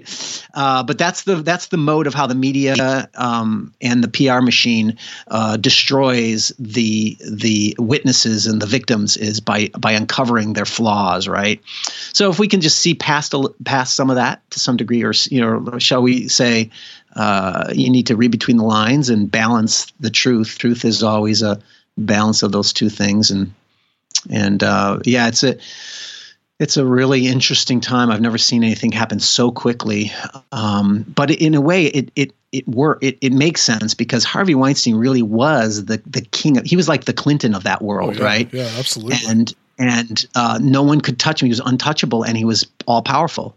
And that's, even someone like Meryl Streep calling him God, I mean, that, basically what she's saying was that he had so much power in the business that he could get away with everything. And that's good. When the God topples, it's no surprise that the whole religion starts to crumble too. So that's good. But I fear what it will turn into, which will be a monster just as bad. Sure. And, it's Hollywood. It just really reminds me of ancient Rome. And so there's my segue. Mm-hmm. Let's go. Well, Chronicles of the Apocalypse. So we had you on last time. We were talking about, your book, End Times Prophecy. We were talking about the preterist argument. And this is key to kind of understanding these two books that you have out, the Chronicles of the Apocalypse. The first one is Tyrant. The second one is The Remnant. Just real quick, there may be some people that haven't heard that show. So what is the preterist argument? If you can encapsulate that down to sure, a couple minutes. Well, by the way, I think this is very relevant to Conspiranormal. Some people might be wondering, what does this have to do with the normal content? Come on, give us a good conspiracy. Well, my contention would be, with all due respect to futurists or people who believe that last days, end times prophecies are in our future, that's the futurist view, that they think the last days are in our future. My contention is that they're pretty much all conspiracy theories, because if you look at the history of most Bible prophecy interpretation, which is this futuristic view of they're different kinds, sure, but nonetheless they kind of have a lot of commonalities to them, And I think the most generic picture is there's going to be a rapture, then there's going to be a great tribulation of 7 years, and an Antichrist figure who rises up to be the savior of the world, makes a covenant with Israel, rebuilds the temple, and then in 3.5 years he turns against them and kills a bunch of them, and then all hell breaks loose and judgments on the earth, and then finally the Antichrist leads a confederacy of nations, probably 10 nations, upon Israel to destroy it, and then Jesus returns to destroy them all. That's sort of the generic picture, Yeah. And the problem is that if you look at the history of that, even just in my own lifetime, look in the last 40 years, I was introduced to it all by Hal Lindsey, who was like one of the most influential ones, and they're always wrong over and over and over again, always. And they're never accountable. They just keep changing every 5 to 10 years. They've changed all the little, they go through all these detailed descriptions of this in Ezekiel matches this and going on in Russia right now, and Iran that's connected to Zechariah and this, and they're always wrong and they're always changing. And so if you look at a book 40 years ago, and they'll have all the same detailed connecting the dots. I'm just connecting the dots. That's what they'll say. And they have the same detailed connection of Bible passages with news events, and they're all gone, and they're all done, and they're all wrong. And so and so what happens is, and then when the events change, you just change your conspiracy theory because it's never falsifiable. You just keep believing the same thing over and over again. That from my perspective. Now, my perspective is sort of the opposite, and it's because it's not the typical view. It's really really attacked and in many ways hated because it. From the futurist view, preterist basically is a Latin word that means the past. So the preterist view basically believes that the last days, end times prophecies are mostly all in the past. And to get over the shocking nature of that is the way to understand that is if you read the Bible prophecies not through our modern eyes, how do these prophecies fit to our world? But if you say, what did they mean within their original context? There's in Bible prophecy uses a lot of common symbols and imagery, and you do a study of those throughout the text, and you find out what they mean. And when you do that, you realize that the concept of the last days is the last days of the old covenant, not the last days of the world or the last days of time, right? And so when they're saying last days, they don't mean it the way that the modern Christian understands it. The ancient Jew and ancient Christian understood it as everything was oriented around the old covenant, the Mosaic covenant, and the coming of Messiah. And when Messiah came, they would exit the ancient Jew believed they would there was two ages, the present age and the age to come. And the age to come was the age of Messiah. When Messiah came, he would make it all right, right? And what they expected was this physical reality, but it was actually a spiritual kingdom. And all the things that were prophesied about Jesus came true, but they didn't come true in the way that the Jews expected. And that's why they rejected the Messiah and they killed him. And so the essence of preterism is this. It's saying the Christ inaugurated the new covenant in his death, resurrection, and ascension in heaven, spiritually. But God is a God of history, and he always validates spiritual truths in history. So the old covenant was still technically standing because the incarnation of the old covenant, namely Jerusalem, the holy city, and the temple of God, that temple embodied all the sacrifices and all the Torah, right? And so God was saying, my new covenant is here, but he validated that by destroying the old covenant incarnation, which was the temple. And that was him basically saying that is done and the new covenant has arrived in Christ. But the second aspect of that is of the destruction of the temple, which occurred in AD 70 when the armies of Titus, the Roman armies, came and destroyed, it destroyed Israel and also destroyed the temple. That was the event that occurred in AD 70. And the second element of the preterism says not only is that the destruction of the old covenant symbolized in destruction of that old covenant incarnation temple, but it was the final judgment by God on the first generation of Jews who were guilty of the highest crime of all history, namely murdering their own Messiah. And Jesus said this over and over again.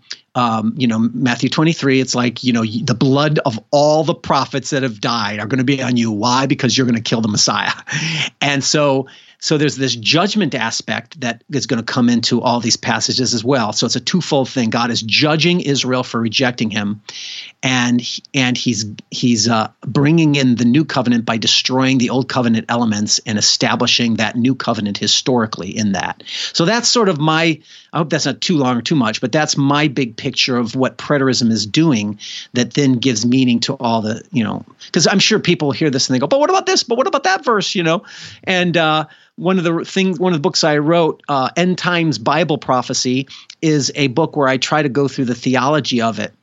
But so I explain some of the nature of poetry and biblical prophecy, and then I go through Matthew 24 and I show how each one of the elements of Jesus's prophecy of Matthew 24 was fulfilled in the first century and what it meant.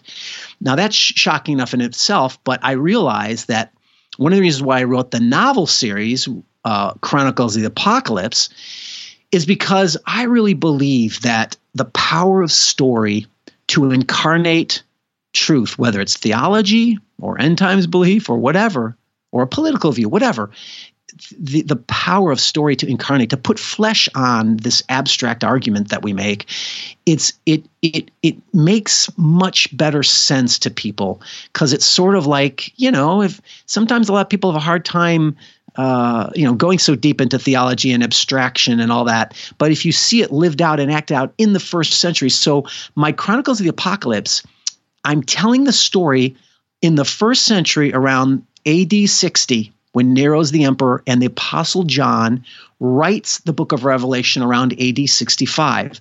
So I'm telling that story in that time period and trying to show here's how they may have seen how it all applied to them.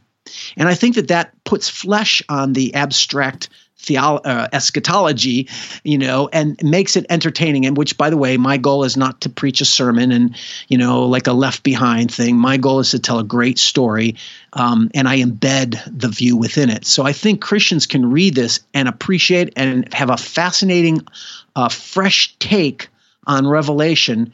You don't have to end up agreeing with it, but you can still appreciate it and actually learn some things, because my goal is to be historically accurate.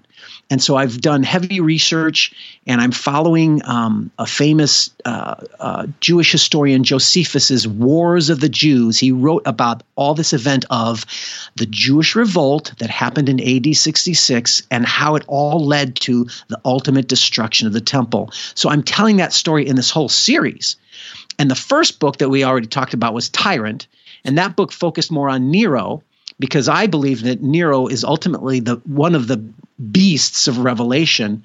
And so I told that story in the persecution of Christians being thrown to the lions. Again, this is historical stuff. And then now I'm in the next book that I just released recently is called Remnant, Rescue of the Elect.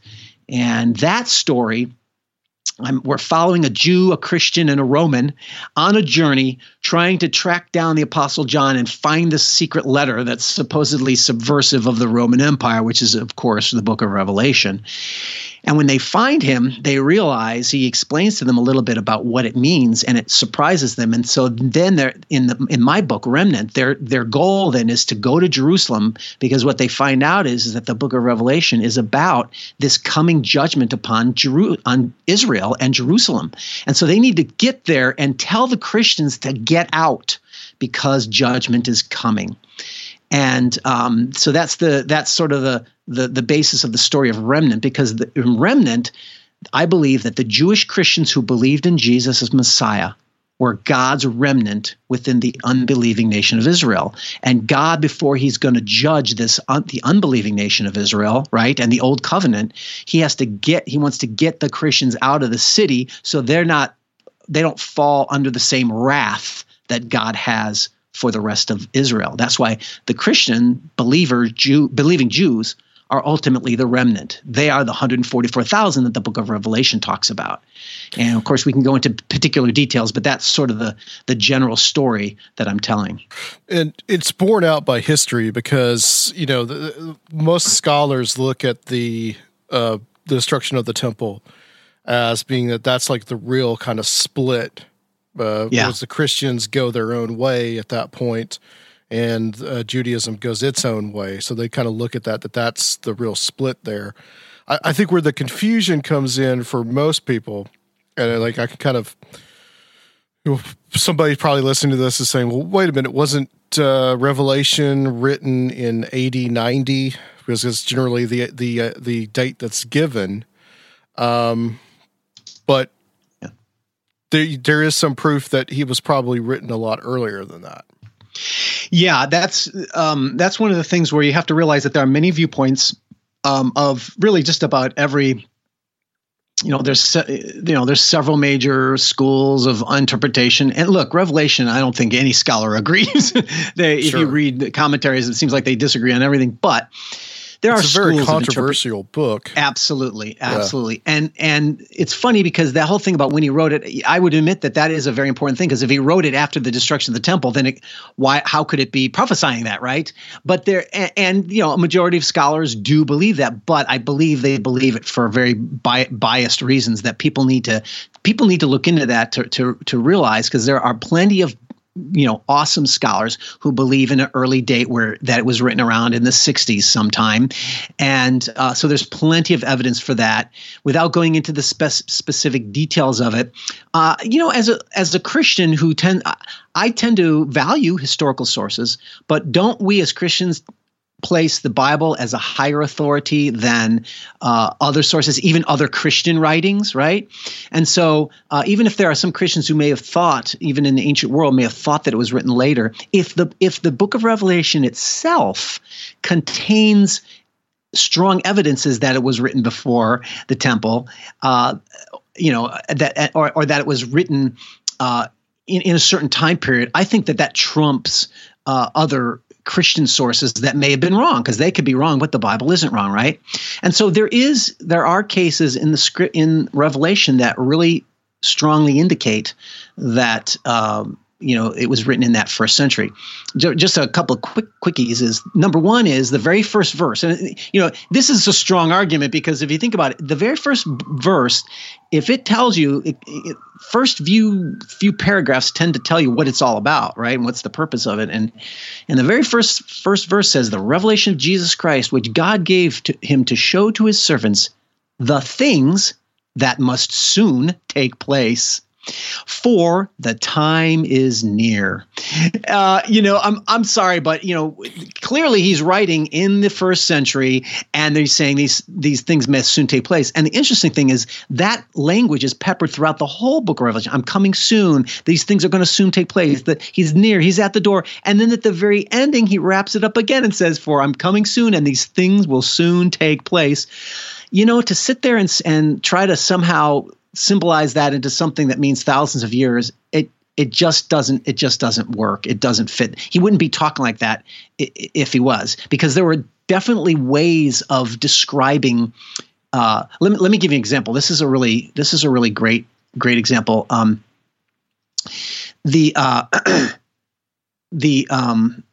If you look at Revelation 22:20, which I'm getting there.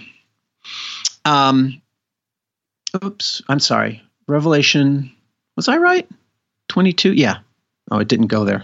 Okay. 22:20. No, I was wrong. There it is. All right. So here's what he says. He goes, "Do not seal up the words of the prophecy of this book, for the time is near."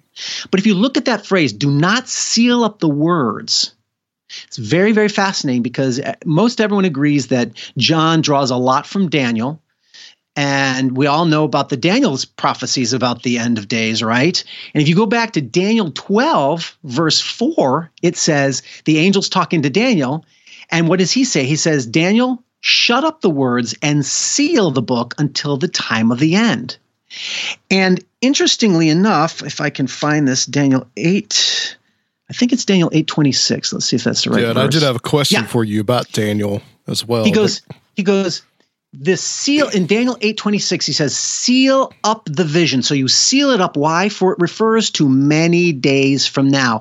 So we see, and of course that Daniel, that was, 700 years earlier, right? So we see clearly that if a prophecy is going to happen, hundreds of years or even thousands of years, he says, seal up the vision. But to John, he's saying the exact opposite. He's saying, do not seal them up. Why? For the time is near. Yeah. So clearly you cannot, within the text itself, you can't conclude that these prophecies are going to happen thousands of years later, which is where we're at now, right? There are lots of other examples, but I just want to make one other really cool one that will be fascinating to people, and that is there are other markers that indicate it's written in this first century, particularly before the destruction. One of my favorites is in Revelation 17. He's talking about the beast and the seven heads and all that, right? And in Revelation 17, verse 9 through 12, he's describing. He steps out of the vision and he says, "Okay, this is what the symbols mean, right? The seven-headed dragon. The seven heads are seven mountains on which the woman is seated." And most scholars agree that that's Rome. Rome was considered the city on seven hills, or seven mountains. The question is, but which Rome? Was it ancient Rome or a future Rome, right? And then he says these seven heads also represent seven kings. And by the way, the word king in the Jewish mindset, that references a ruler. It could be a prefect. It could be a governor. It could be a Caesar. The word Caesar actually meant king to them, and they called Caesar king, right? So there are seven kings, 5 of whom have fallen. One now is. The other has not yet come, and when he comes, he'll only remain a little while. So here we have a phrase where John is explaining it to us, and he's telling right now, at the time that I'm explaining this to you, there are 7 kings, 5 have fallen, which I take it to mean dead, and 1 is. Well, if you look at the chronology of the Caesars of Rome, who are the kings from Suetonius. Yeah. Right. Suetonius talks about this. You go through the kings, starts with Julius and Augustus and on. And so he says 5 have fallen, 1 is. So the 6th one now is. Who was the 6th Caesar of Rome? Nero. Right during that same exact time period that John exists. And it's interesting that the phrase right after that, the other has not yet come. And when he does, he must remain a little while. So that's a future prophecy. And guess what happened when Nero killed himself? The Caesar that temporarily took over was Galba. And guess what? Galba lasted a little while. He only was like a few months, or I think 6 months. That was a year where they had 3 emperors who came and went really quickly. But the one right after Nero, the point is he only lasted a little while.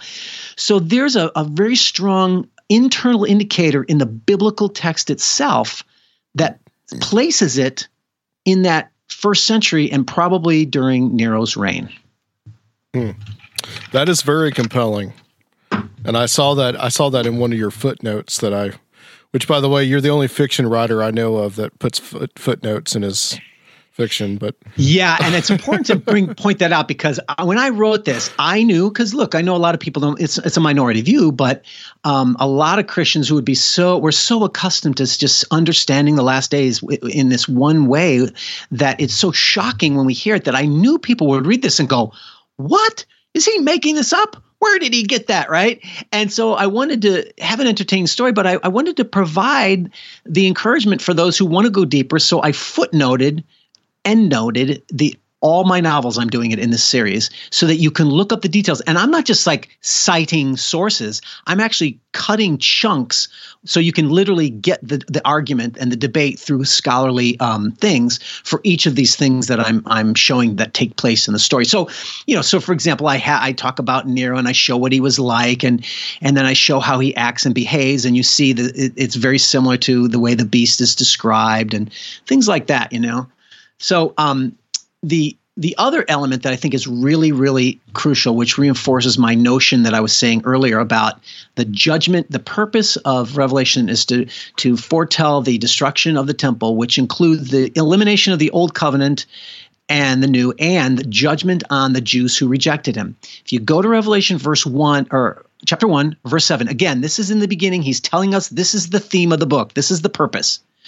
Verse 7, behold, he's coming with the clouds. Oh, there's that reference. Every eye will see him, even those who pierced him, because we have TV. Just kidding. That's what most people think. Well, every eye can see him only if there's TV. That's ridiculous. But then he says this, and all the tribes of the earth will wail on account of him. Now, this is why I think Revelation is so often so easily misunderstood, because I actually think this is a bad translation. If you look, so the key phrase here is all the tribes of the earth will mourn, right? So it's like, well, he's judging the earth, isn't he? Well, where John got that verse from is actually out of Zechariah. Let's see here. There it is. Zechariah 12, verse 10. And if you go, I won't go into the details, but if you go back there, he's quoting that earth. All the tribes of the earth, that word earth in Greek and in Hebrew is better translated land. And the problem is the people, this is where bias of theology comes into translations. The people who are translating Revelation have this futuristic premillennial bias. So when they see the Greek word which is gay, which is often translated land, they'll translate it as earth because of their bias. But in reality, Zechariah 12:10 is not talking about tribes of the earth. It's talking about the tribes of Israel, the tribes of the land. When an ancient Jew heard the phrase tribes of the land, by the way, that word tribes of the land is used of Israel, that meant Israel. So now if you go through the whole book, imagine going through Revelation and changing that word earth to land, you realize that this judgment is not so much about the earth, it's about the land. The land of what? Well, to the Jew, when you say the land, it was the land of Israel. They know what you're talking about. Yeah, this is one of those major misinterpretations based on bias that people don't know. But I'm not just sort of like making an argument. It's scriptural. That Zechariah verse that he's quoting, he's talking about the tribes of the land of Israel. So this Revelation verse, it's not tribes of the earth, it's tribes of the land of Israel. And therefore, that's the meaning and purpose of Revelation as I see it. That's another strong, internal evidence that shows this notion of, but I think it when you're reading earth throughout Revelation, I don't blame people for thinking this is a judgment on the earth. It's not. It's a judgment on the land. Sure. What's the land to a Jew? The land of Israel. Yeah. It's concepts, the different concepts for different times. The way we see the earth and the way they saw it is totally different. But, this goes all the way into like Heiser's material that he talks about a lot, dealing with the Old Testament. You know, just what it meant for the people of the time. I wanted to ask you about, because you a couple of things, and you mentioned Daniel, and I did have written down that I want to talk a little bit about the statue, because it does seem that the statue points to the time of Rome. Right. So you have these different, and this is something that's in even the futurist idea. They talk about this a lot, but also like in tandem with that is in the book of Revelation, where, the 10 horns and what that means. And you bring a compelling argument through your characters in the book about what that could mean. Yeah, that's another big issue too. But Daniel is so amazing because he sort of tells overlapping prophecies about the same thing. Like you mentioned, we all know that the four kingdoms of the statue is, Babylon, then the Medo-Persians, and then Greece, and then Rome. And but those are reiterated later in, Daniel 7, I think it is. And those four kingdoms are referred to in new ways. Now it's like the lion with eagle wings and the bear. And then the last one that represents Rome is this bizarre beast that has iron teeth. And of course, Rome was known as the Iron Kingdom of Rome type of thing. And then of course, even later in, I think it's 8, right? Again, another sort of, in 8, you got the male goat, and that represents the third kingdom of Greece and Alexander the Great. And these horns are very commonly referred to as leaders or rulers within that beast. And this notion of describing human governments as beasts is, because they're idolatrous, right? They're without God, and so they're like beasts. They're not like humans, right? And that's sort of the purpose of that. And horns are very commonly referred to as rulers or powers. But the thing about it is, in each of those cases, it's clearly a reiteration of this historical prophecy of these four kingdoms, and it flows very naturally in history. Rome did come after Greece. But the futurists have, because of their bias that they don't believe these prophecies were fulfilled, they then, because of their preconceived theology, assume that they insert something that's not in the text. They insert thousands of years. So they'll say, "Oh yeah, the kingdoms of Babylon all the way down to Rome, but that Rome is actually a foretelling of a future Rome, not ancient Rome." So all of a sudden, they're inserting thousands of years in between those, whereas we see in history that there wasn't. It flowed right afterwards. And the other thing is, in that statue, you see him say, "In the days of those kings, the God of heaven will set up a kingdom that shall never be destroyed, nor shall a kingdom be left to another people." Well, when did the kingdom of God, when was that set up? Futurists tend to say it hasn't been set up yet because Jesus hasn't returned. But no, if you read the Gospels, Jesus said the kingdom of God is at hand. It's here. He brought the kingdom. It's just a spiritual kingdom, but you were expecting a physical. And then Daniel says, "It shall break in pieces all his kingdoms." And he says, "Just as you saw a stone was cut from a mountain by no human hand, and it broke all those other kingdoms." And then it talks about how it becomes a mountain that fills the earth. Well, the cornerstone all throughout the Old Testament was Jesus. It's Messiah. And that stone cut without hands is obviously Messiah. Messiah is the one that brings these kingdoms down, right? So again, when did Messiah come? He came in the days of ancient Rome. In other words, it all fulfills in that ancient Rome, but futurists arbitrarily insert because of their own bias. They are unwilling to take the text as it is because they have to make it fit their scenarios. So they say, well, there's a 1,000 year or thousands of years in between it. It's a future Rome. It's like, no, there's no indication that that's the case at all. And it fits history too perfectly to be able to say that there's a gap, this thousands of years of gap. So So that's where another example where a lot of these prophecies are simply spun, and people don't realize the bias that they're getting because they're clever with words and such. I think, and look, I believe they're being sincere, but I still think that when you start, the futurist has to keep twisting passages to make it fit, because there's so much of them fit the past tense that they have to spin it to make it fit their tense. That would be my argument.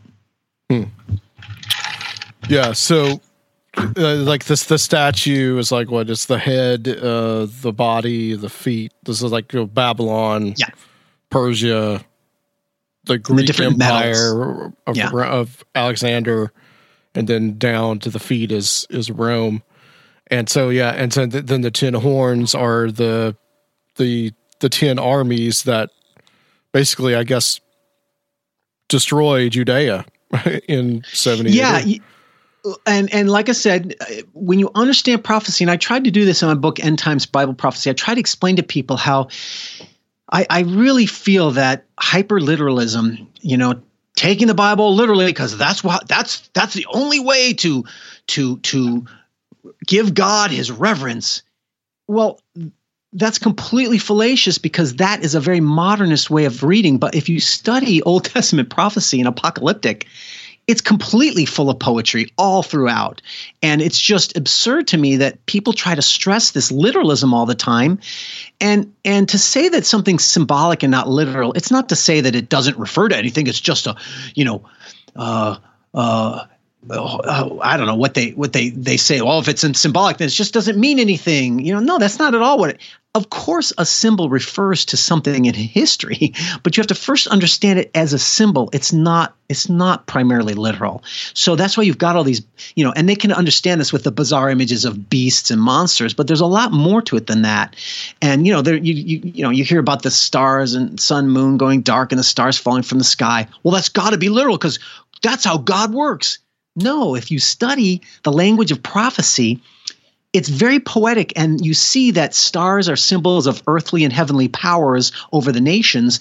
And whenever God judges a nation, a city, or a people, he describes it as stars falling from the sky, because he's overthrowing the powers that be, and that's a very common thing. So I try to explain how poetic biblical prophecy is, and that doesn't mean it doesn't refer to history. It just means you have to understand symbols first, and then I apply it and explain how Matthew 24, Jesus's discourse, can be fulfilled all in the first century. But the main problem I start with is what I call the problem of hyperliteralism, and I think Christians have been so sucked into this hyperliteralism of, if you don't think it's literal, then you're a liberal that doesn't believe the Bible's God's word. That's completely ridiculous. Has nothing to do. Actually, I would say if you do not read biblical prophecy as symbolic first, you are the liberal because you're not reading the text as it was originally written and intended to be read. You're imposing your own cultural bias upon the text, and that's what liberalism is. Liberalism is replacing the current worldview with your own worldview. And I say, no, find out what it meant to them in their world, and then use that to understand future cases, right? So that's kind of how I approach that. Apollyon. This is interesting that you use him as the antagonist of the novel series. Why do you choose Apollyon? Ah, yes, Apollyon. That's he first shows up in Revelation 9, and that's where the locust demons are basically released from the pit, from the abyss, and it says they have a king over them, the angel of the abyss. His name in Hebrew is Abaddon, and in Greek he is Apollyon. Abaddon means the destroyer, and in Greek he is Apollyon. And by the way, Apollyon is a derivative of Apollos, which interestingly was Nero's patron deity. Another interesting connection. But anyway, so no one's entirely sure what this Apollyon is, but there is an argument that he may be another name for Satan. Just how in the book of Revelation, Jesus is referred to a couple times as an angel. An angel that gives this vision. Jesus is referred to as a lamb with 7 eyes or multiple eyes, right? And so Jesus is referred to in multiple different references, and so might Satan be. And there's a pretty good argument. It's not absolute, and we don't know for sure that maybe Apollyon is another word for Satan. So in my novel, one of the other elements of Chronicles of the Apocalypse is I wanted to not just show the historical events. I wanted to try to capture that spiritual reality that we all read in Revelation, right? This angelic spiritual warfare going on. I wanted to kind of make that come alive. So I show what might it look like if we pull back the curtain and also saw what was going on in the spiritual realm at the same time of the historical events. Look, this is speculation. I'm not saying this is how it really was. This is just a way for me to sort of show theologically what may have been happening, And so, like you said, my villain is Apollyon, which I take to be Satan, but nonetheless, he's kind of like the leading the forces of evil, and he's got his plans as well, because of course he's going to ultimately bring all the armies down in Armageddon and stuff. But he also releases these demonic locusts and stuff, and so. And one of the themes of my biblical storytelling began with Chronicles of the Nephilim.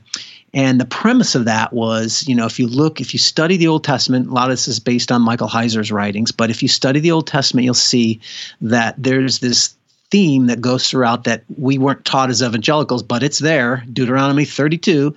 And that is that in the ancient days, in the time of Babel, when God separated the nations, this is Deuteronomy 32, verses 8 through 10.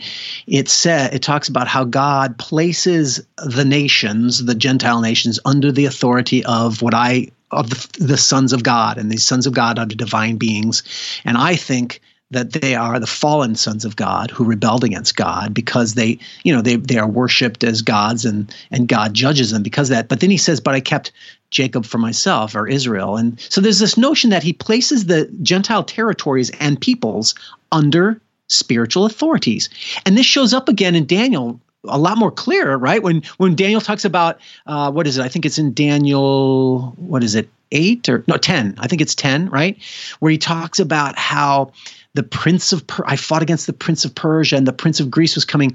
Well, that was describing these territorial authorities over these nations as they were warring to bring about this historical thing that Daniel talked about, right? Persia and Greece, right? So there's this notion that the Gentile nations are under this authority, and that's why they're dark and they're completely cut off from God, and God is only working through this single little nation.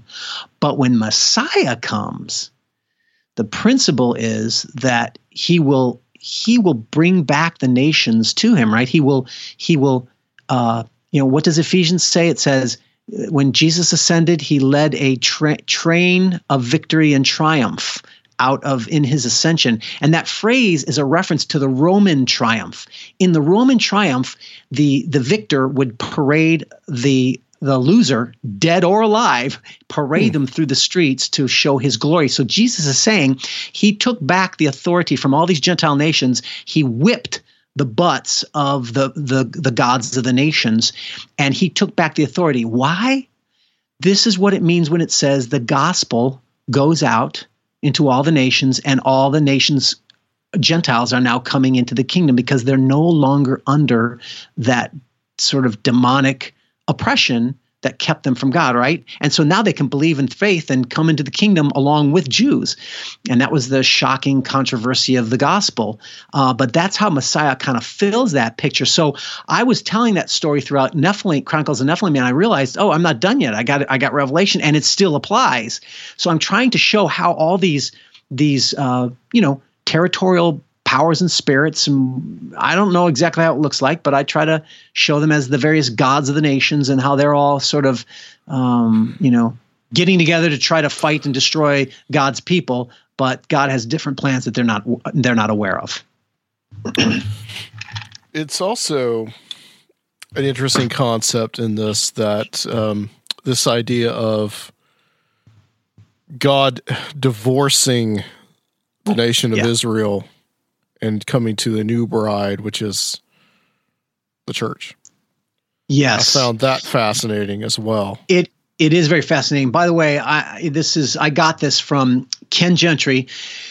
Listeners, keep your eyes open to a book that's going to be a game changer in Bible prophecy, because early next year, maybe January or February, hopefully, he's got a 2-volume Revelation commentary coming out, which is partial preterist. Partial preterism. It is the view that I'm using in my books. He's a friend of mine. I was able to get an early draft of the book so I could use the scholarship to guide me. And it's called The Divorce of Israel. And that's what he calls the book series, the commentary on Revelation, because his premise is this. This is that element that I told you how God is going to judge Israel. Well, here's the principle. The book of Revelation is about 2 women, the harlot and the bride. The harlot represents unfaithful Israel, which, the Old Testament prophets called Israel a harlot all the time, right? Why? Because she was unfaithful, because she didn't worship Yahweh. They kept worshiping Baal and the Asherahs, right? But in this case, it wasn't that they worshiped Baal. It wasn't that they're worshiping Baal. It was that they murdered the Messiah. So their spiritual unfaithfulness to God casts Israel as the harlot, their apostate. And God is following his law. Because when a husband had a wife who would become unfaithful, what did it say he could do? He could execute her. He could divorce her and have her executed for adultery. So, but you couldn't execute someone without 2 witnesses, right? So you read through the book of Revelation, and again, this is the big picture sweep, but it gives meaning to these little details. So God is saying, I'm divorcing Israel, the apostate Israel, but I'm staying true to my remnant who believe in Messiah. But as the nation and the old covenant, I'm divorcing her, and I'm going to execute her, which is the destruction of the temple and of the land and putting them all into slavery and such, which is what happened, and another diaspora. And I'm going to have 2 witnesses to prove, and the 2 witnesses in Revelation 11, there's different interpretations, but I think that they, whether they're literal 2 witnesses or not, they still symbolize the law and the prophets, Elijah and Moses, the law and the prophets, because the law and the prophets judged Israel because they didn't obey the law and the prophets by believing in Messiah. And then but God would never marry another bride until he's divorced the old one. And then by the time you get to, Revelation 20, what do you hear? Or I'm sorry, Revelation 21, you hear a new heaven and new earth, a holy city, the bride of Christ. So this is another thing where people automatically assume, new heavens and new earth, that's got to be the end of the world. No, there's a whole nother way of understanding the new heavens and new earth is first and foremost a covenantal imagery of the new covenant. It's an expression of the new covenant. You go back into Isaiah 66, and that's what you see. You see a description of the new covenant with judgment on Israel. Now, in Revelation itself, it says it's a symbol. It's not literal in this particular case. I saw the holy city, New Jerusalem, coming down out of heaven from God. That's in verse 2. Then he reiterates the same thing down in verse 9, and he says, I will show you, I will show you the bride, the wife of the Lamb. He carried me away in the spirit to a great high mountain and showed me what? The holy city, Jerusalem, coming down out of heaven. So he clearly says this whole new city, Jerusalem, it's not literal. It's symbolic. It's symbolic of what? The bride, the wife of the Lamb. What is that in the New Testament? Can anyone deny? I don't have the scriptures at my fingertip here, but obviously the body of Christ, we are his bride. We are the ones who marry the Lamb. And so he's describing this marriage to his own people and what are his own people now? They are this believing Jews melded with believing Gentiles, which is a complete new entity in a sense, but really it's the true entity all along of God's people. And so this is where you get this notion of the divorce of the old covenant Israel and the marriage to the new bride, which is the new covenant. Now, this all began at the death resurrection, and ascension of Christ, no doubt. Truly, the new covenant was inaugurated, and it was legitimate.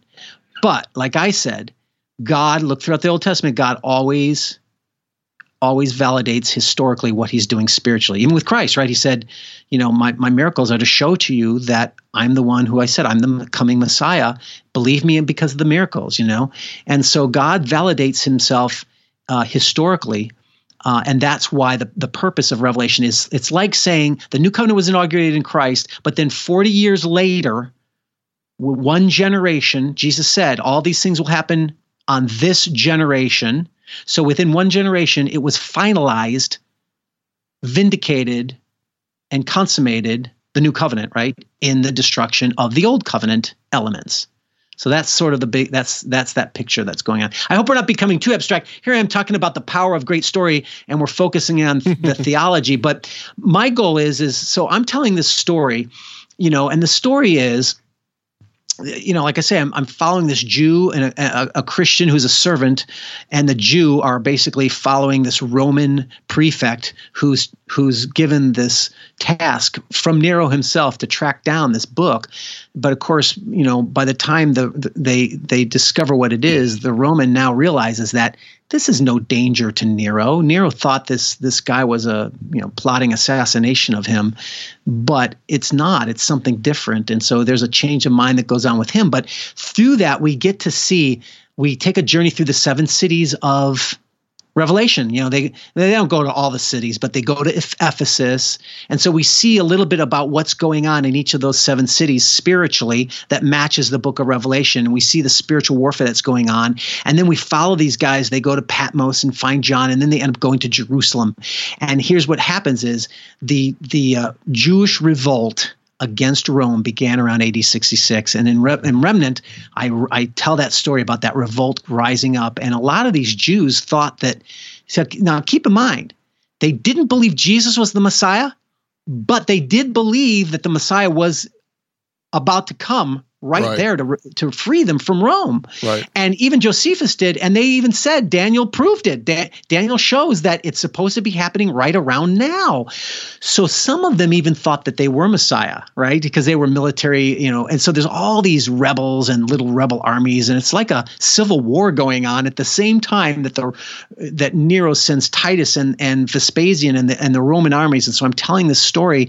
Meanwhile, these Christians are in Jerusalem. The Roman armies are coming down upon them, and they got to convince the Christians to leave. And the problem is the Christians there are infected by the Old Testament Judaism, and they don't quite believe them. So are they going to get them out in time or not? That's the thing. And that's the question that they ask. But this is just the beginning, because this is only book 2. There's still 2 more books to go. So there's a lot more to tell of this story. But I wanted to give it through the eyes of how a Roman might see what's going on, how a Jew might see it, and how a Christian might see it, and sort of integrate all those views into these different characters. And meanwhile, have these angelic warfare going on, and there's even some angels that end up helping out the Christians, and they don't know that they're angels, So it's kind of a cool and I have warfare going on, and I deal with a lot of moral issues, like were there some Christians who fought back, because were they pacifists, or did some of them fight back, and what was their premise for that? When these Jewish wars were coming up, right? Did the Christians just go and hide, or did maybe some of them wanted to protect the other Christians, and what would that look like, So I take us through that journey through the land and through all the various cities in Israel to give you a feel for it, and then they finally end up in Jerusalem, and that's where the big battle showdown is coming, but it's not quite there yet, and that's that's the cliffhanger. Like the 144,000. Now that's a symbolic number.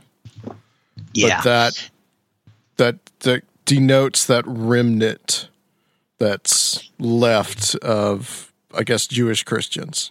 Yeah. So, this is who are the 144,000 and all that. And look, I think it's pretty self-explanatory, self-evident that 144,000 is symbolic number. I don't think it's literal, because, of course, it's 12 apostles times 12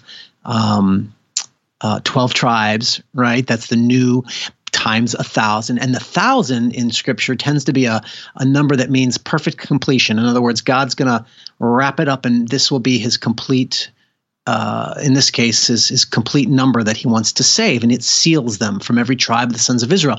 So this is this is what he's saying is the Jews began at Pentecost, right? The whole point of Pentecost was showing how there are men from every nation, all the tribes of Israel, and from all the nations, the Gentiles as well, Gentile nations, that is, who came to Israel and got saved. And that was a sort of the fulfillment, the beginning of the fulfillment of God bringing in Jews from the 12 tribes and saving them. And so these are these 144,000, even if you think it's literal, go ahead, that's fine. I don't care. But I think it's just symbolic of the fact that these are the Jews who believed in Messiah. Would they not believe in Messiah? Of course they believe in Messiah. God, you can't say that they're Jews who don't. So these were the ones who believed in Jesus, and they're the ones that God protected. And by the way, this is all connected to Matthew 24. Classic verse that people always talk about. When you see the abomination of desolation, this is Matthew 24, verse 15. When you see the abomination of desolation spoken by Daniel standing in a holy place, then let those who are in Judea flee to the mountains. Let not the one who's on the housetop not go down to take one who's out. Just flee, get out of there quickly. Well, that all makes sense in that time period, because if you look at Luke 21:20, it's the same. He's getting the same sermon, and Luke is sort of written to Greeks mostly, I think. And he explains the Jewish imagery. What is the abomination of desolation? A Greek wouldn't necessarily know that, right? So if you read Luke 21:20, he literally says, when you see Jerusalem surrounded by armies, know that the time is near and flee to the mountains. So he's basically telling us the abomination of desolation in the Gospels is defined for us as being Jerusalem surrounded by armies. And those are pagan armies. That's why they're abominations of desolation. They're going to bring desolation to the temple. And lo and behold, Eusebius, a famous church father, tells us that the Christians did flee, and they went to the mountain town of Pella. And Pella was one of the towns that was completely destroyed by the civil war that was going on between Jews and Greeks. In Israel, Jews were rising up, and there was always animosity between the Greeks. And of course, the Greek cities of the Decapolis were mostly Greek, and Pella was part of that. And so sometimes the Greeks would slaughter thousands of Jews in a city. This was going on in this time period. And then sometimes Jews would slaughter the Greeks, right? But in the case of Pella, it was like destroyed, and they think that maybe even was like no one was almost living there. So there's lots of room for the Christians to be able to go and live there. And so this stuff really did happen, and it happened back then, and it fits. And they saw it related to their own world. I mean, listen, if you're in modern Israel and you flee to the mountains, you're not going to be protected. In the modern world, there's no protection just fleeing to the mountains. You're not safe. But in that first century, it was, because it was a mountain city that was out of the way, and the Romans didn't necessarily hit all the cities, and they didn't go after the cities that were already destroyed by the Civil War. See, so it makes sense in their context, but it doesn't make sense in our context, because all this stuff about if you're in the field, don't turn back and get your cloak. This is all first century imagery that made sense, but it's not what's going on nowadays, right? Sure. Yeah, that does make sense. Oh, here's another cool thing too. Matthew 24, verse 21. For then there will be great tribulation, such as not been from the beginning of the world until now, nor will ever be. So the great tribulation, that's what everyone talks about. The tribulation, that's 7 years and all this stuff. There's never anywhere where it talks about 7 years of a great tribulation. But nonetheless, there's this great tribulation. Well, is that in our future? Well, it must be, because it says that there's such has not been from the beginning of the world until the end. Well, that's hyperbolic language, which also has precedent in the Old Testament. They use that same language about such has never been happened from the beginning until now, nor never will be. And guess what language they used it of? They used it of the Babylonian destruction of the temple back in 538 BC, I think it was, or whatever, something like that. But here's the cool thing. So when's this great tribulation? And that's what I'm telling in my book. I'm describing this is what the tribulation looked like. So I'm showing the Christians being, thrown to the lions, being crucified, and all this kind of stuff. Well, Revelation 1, this is one of my favorite It's amazing how many explicit things are in the Bible that Christians miss. When's the tribulation? Well, guess what? Revelation 1, verse 9, John says, I, John, your brother and partner in the tribulation, was on the island of Patmos, right? So John's literally saying, as he's writing a book, he is going through the tribulation with them.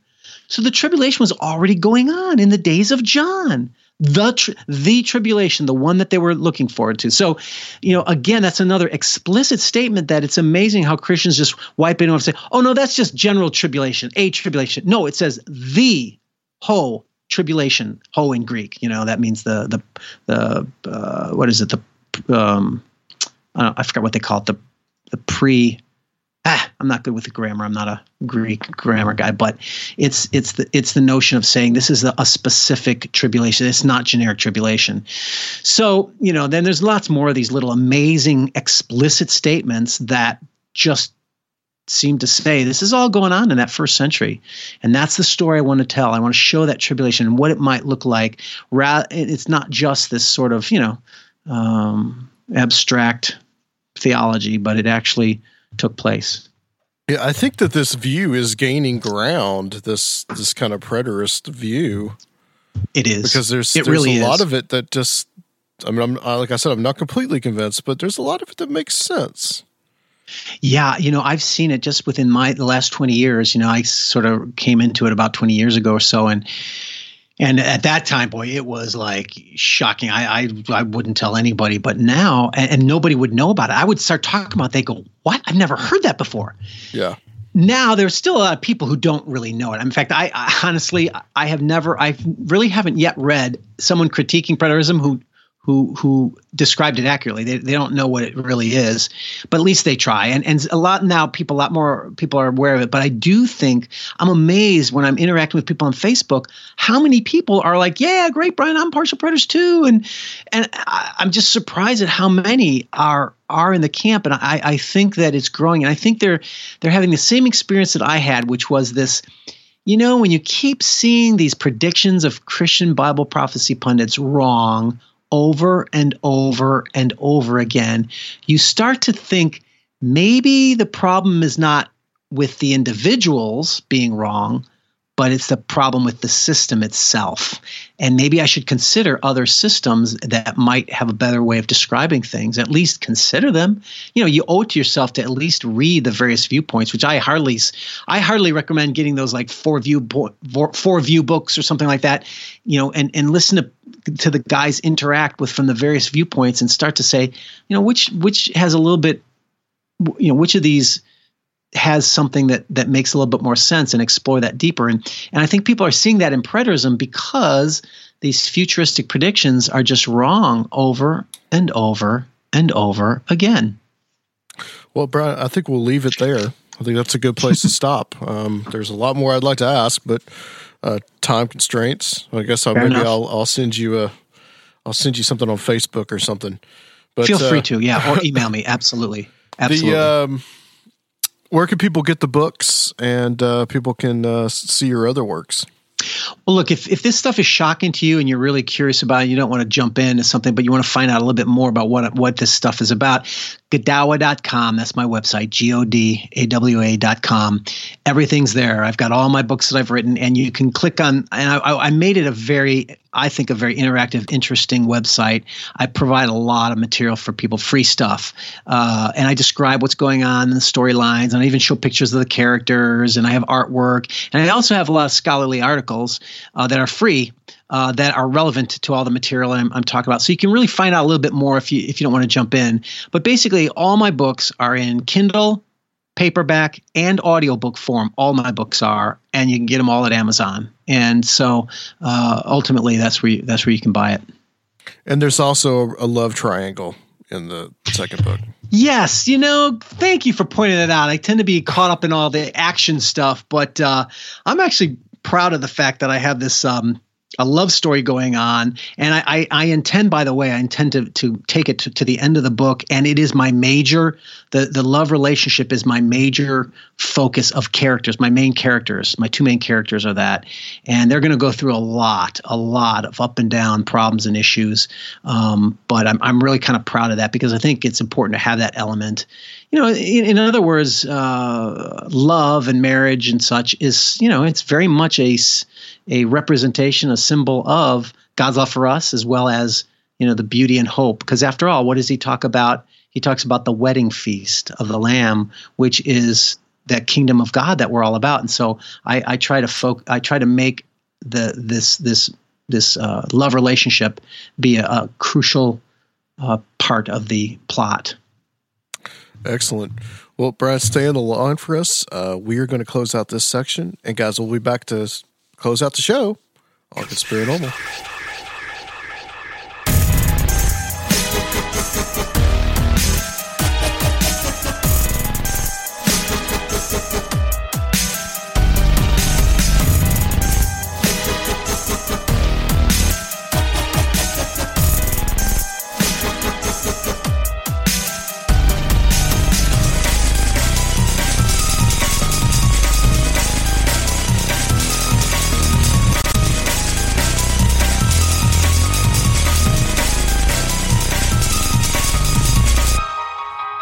And Rob is about to pass out.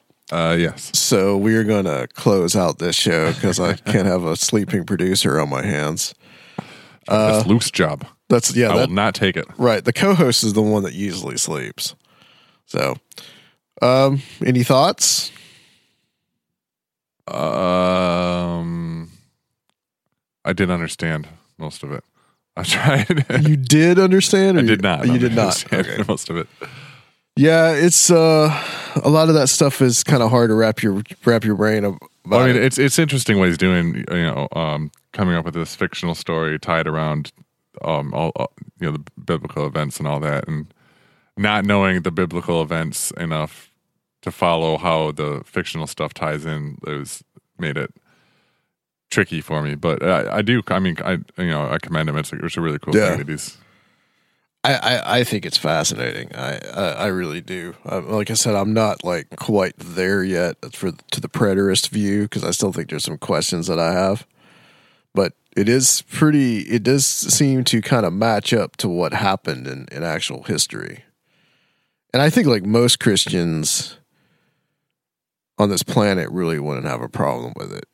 I think it's really the few people like the dispensationalists and futurists, which is mostly kind of like your more evangelical Christian worldview. Like I don't think fear. You take that fear away, then I don't think the Lutherans, for instance, I don't think they'd have a problem with it. I don't think the Episcopalians would have a problem with it. I don't think the Greek Orthodox would have a problem with it, or the Roman Catholic. So I'll just state that, But it's interesting to entertain it.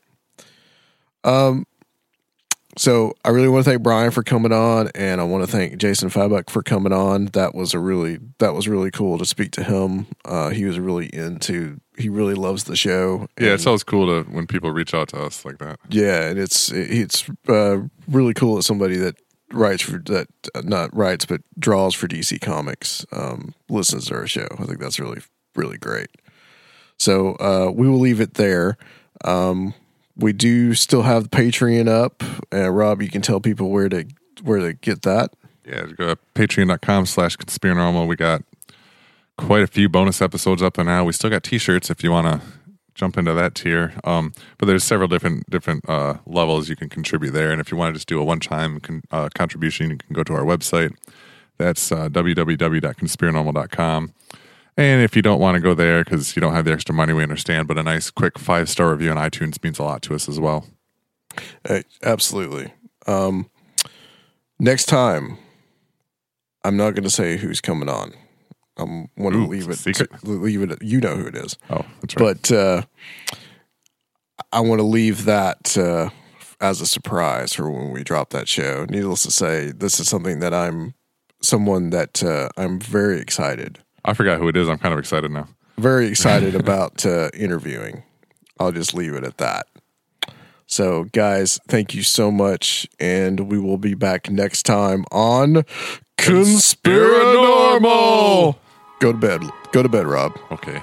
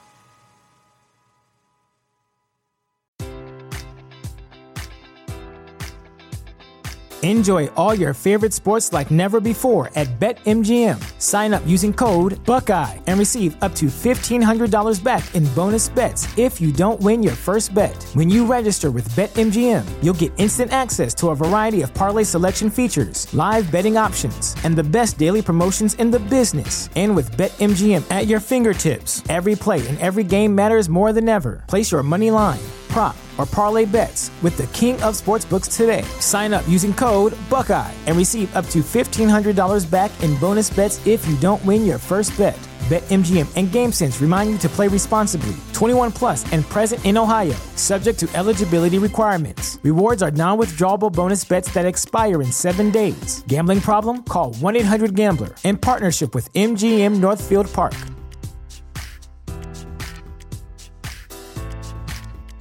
Save big money at Menards. Let the fresh air in and keep the bugs out with replacement screen for your doors and windows from Adforce. It's easy to install, durable against the elements, and comes in a variety of types to suit your needs. Repair your screens today with a roll of replacement screen on sale through May 5th. And check out more great deals happening now in our weekly flyer on Menards.com.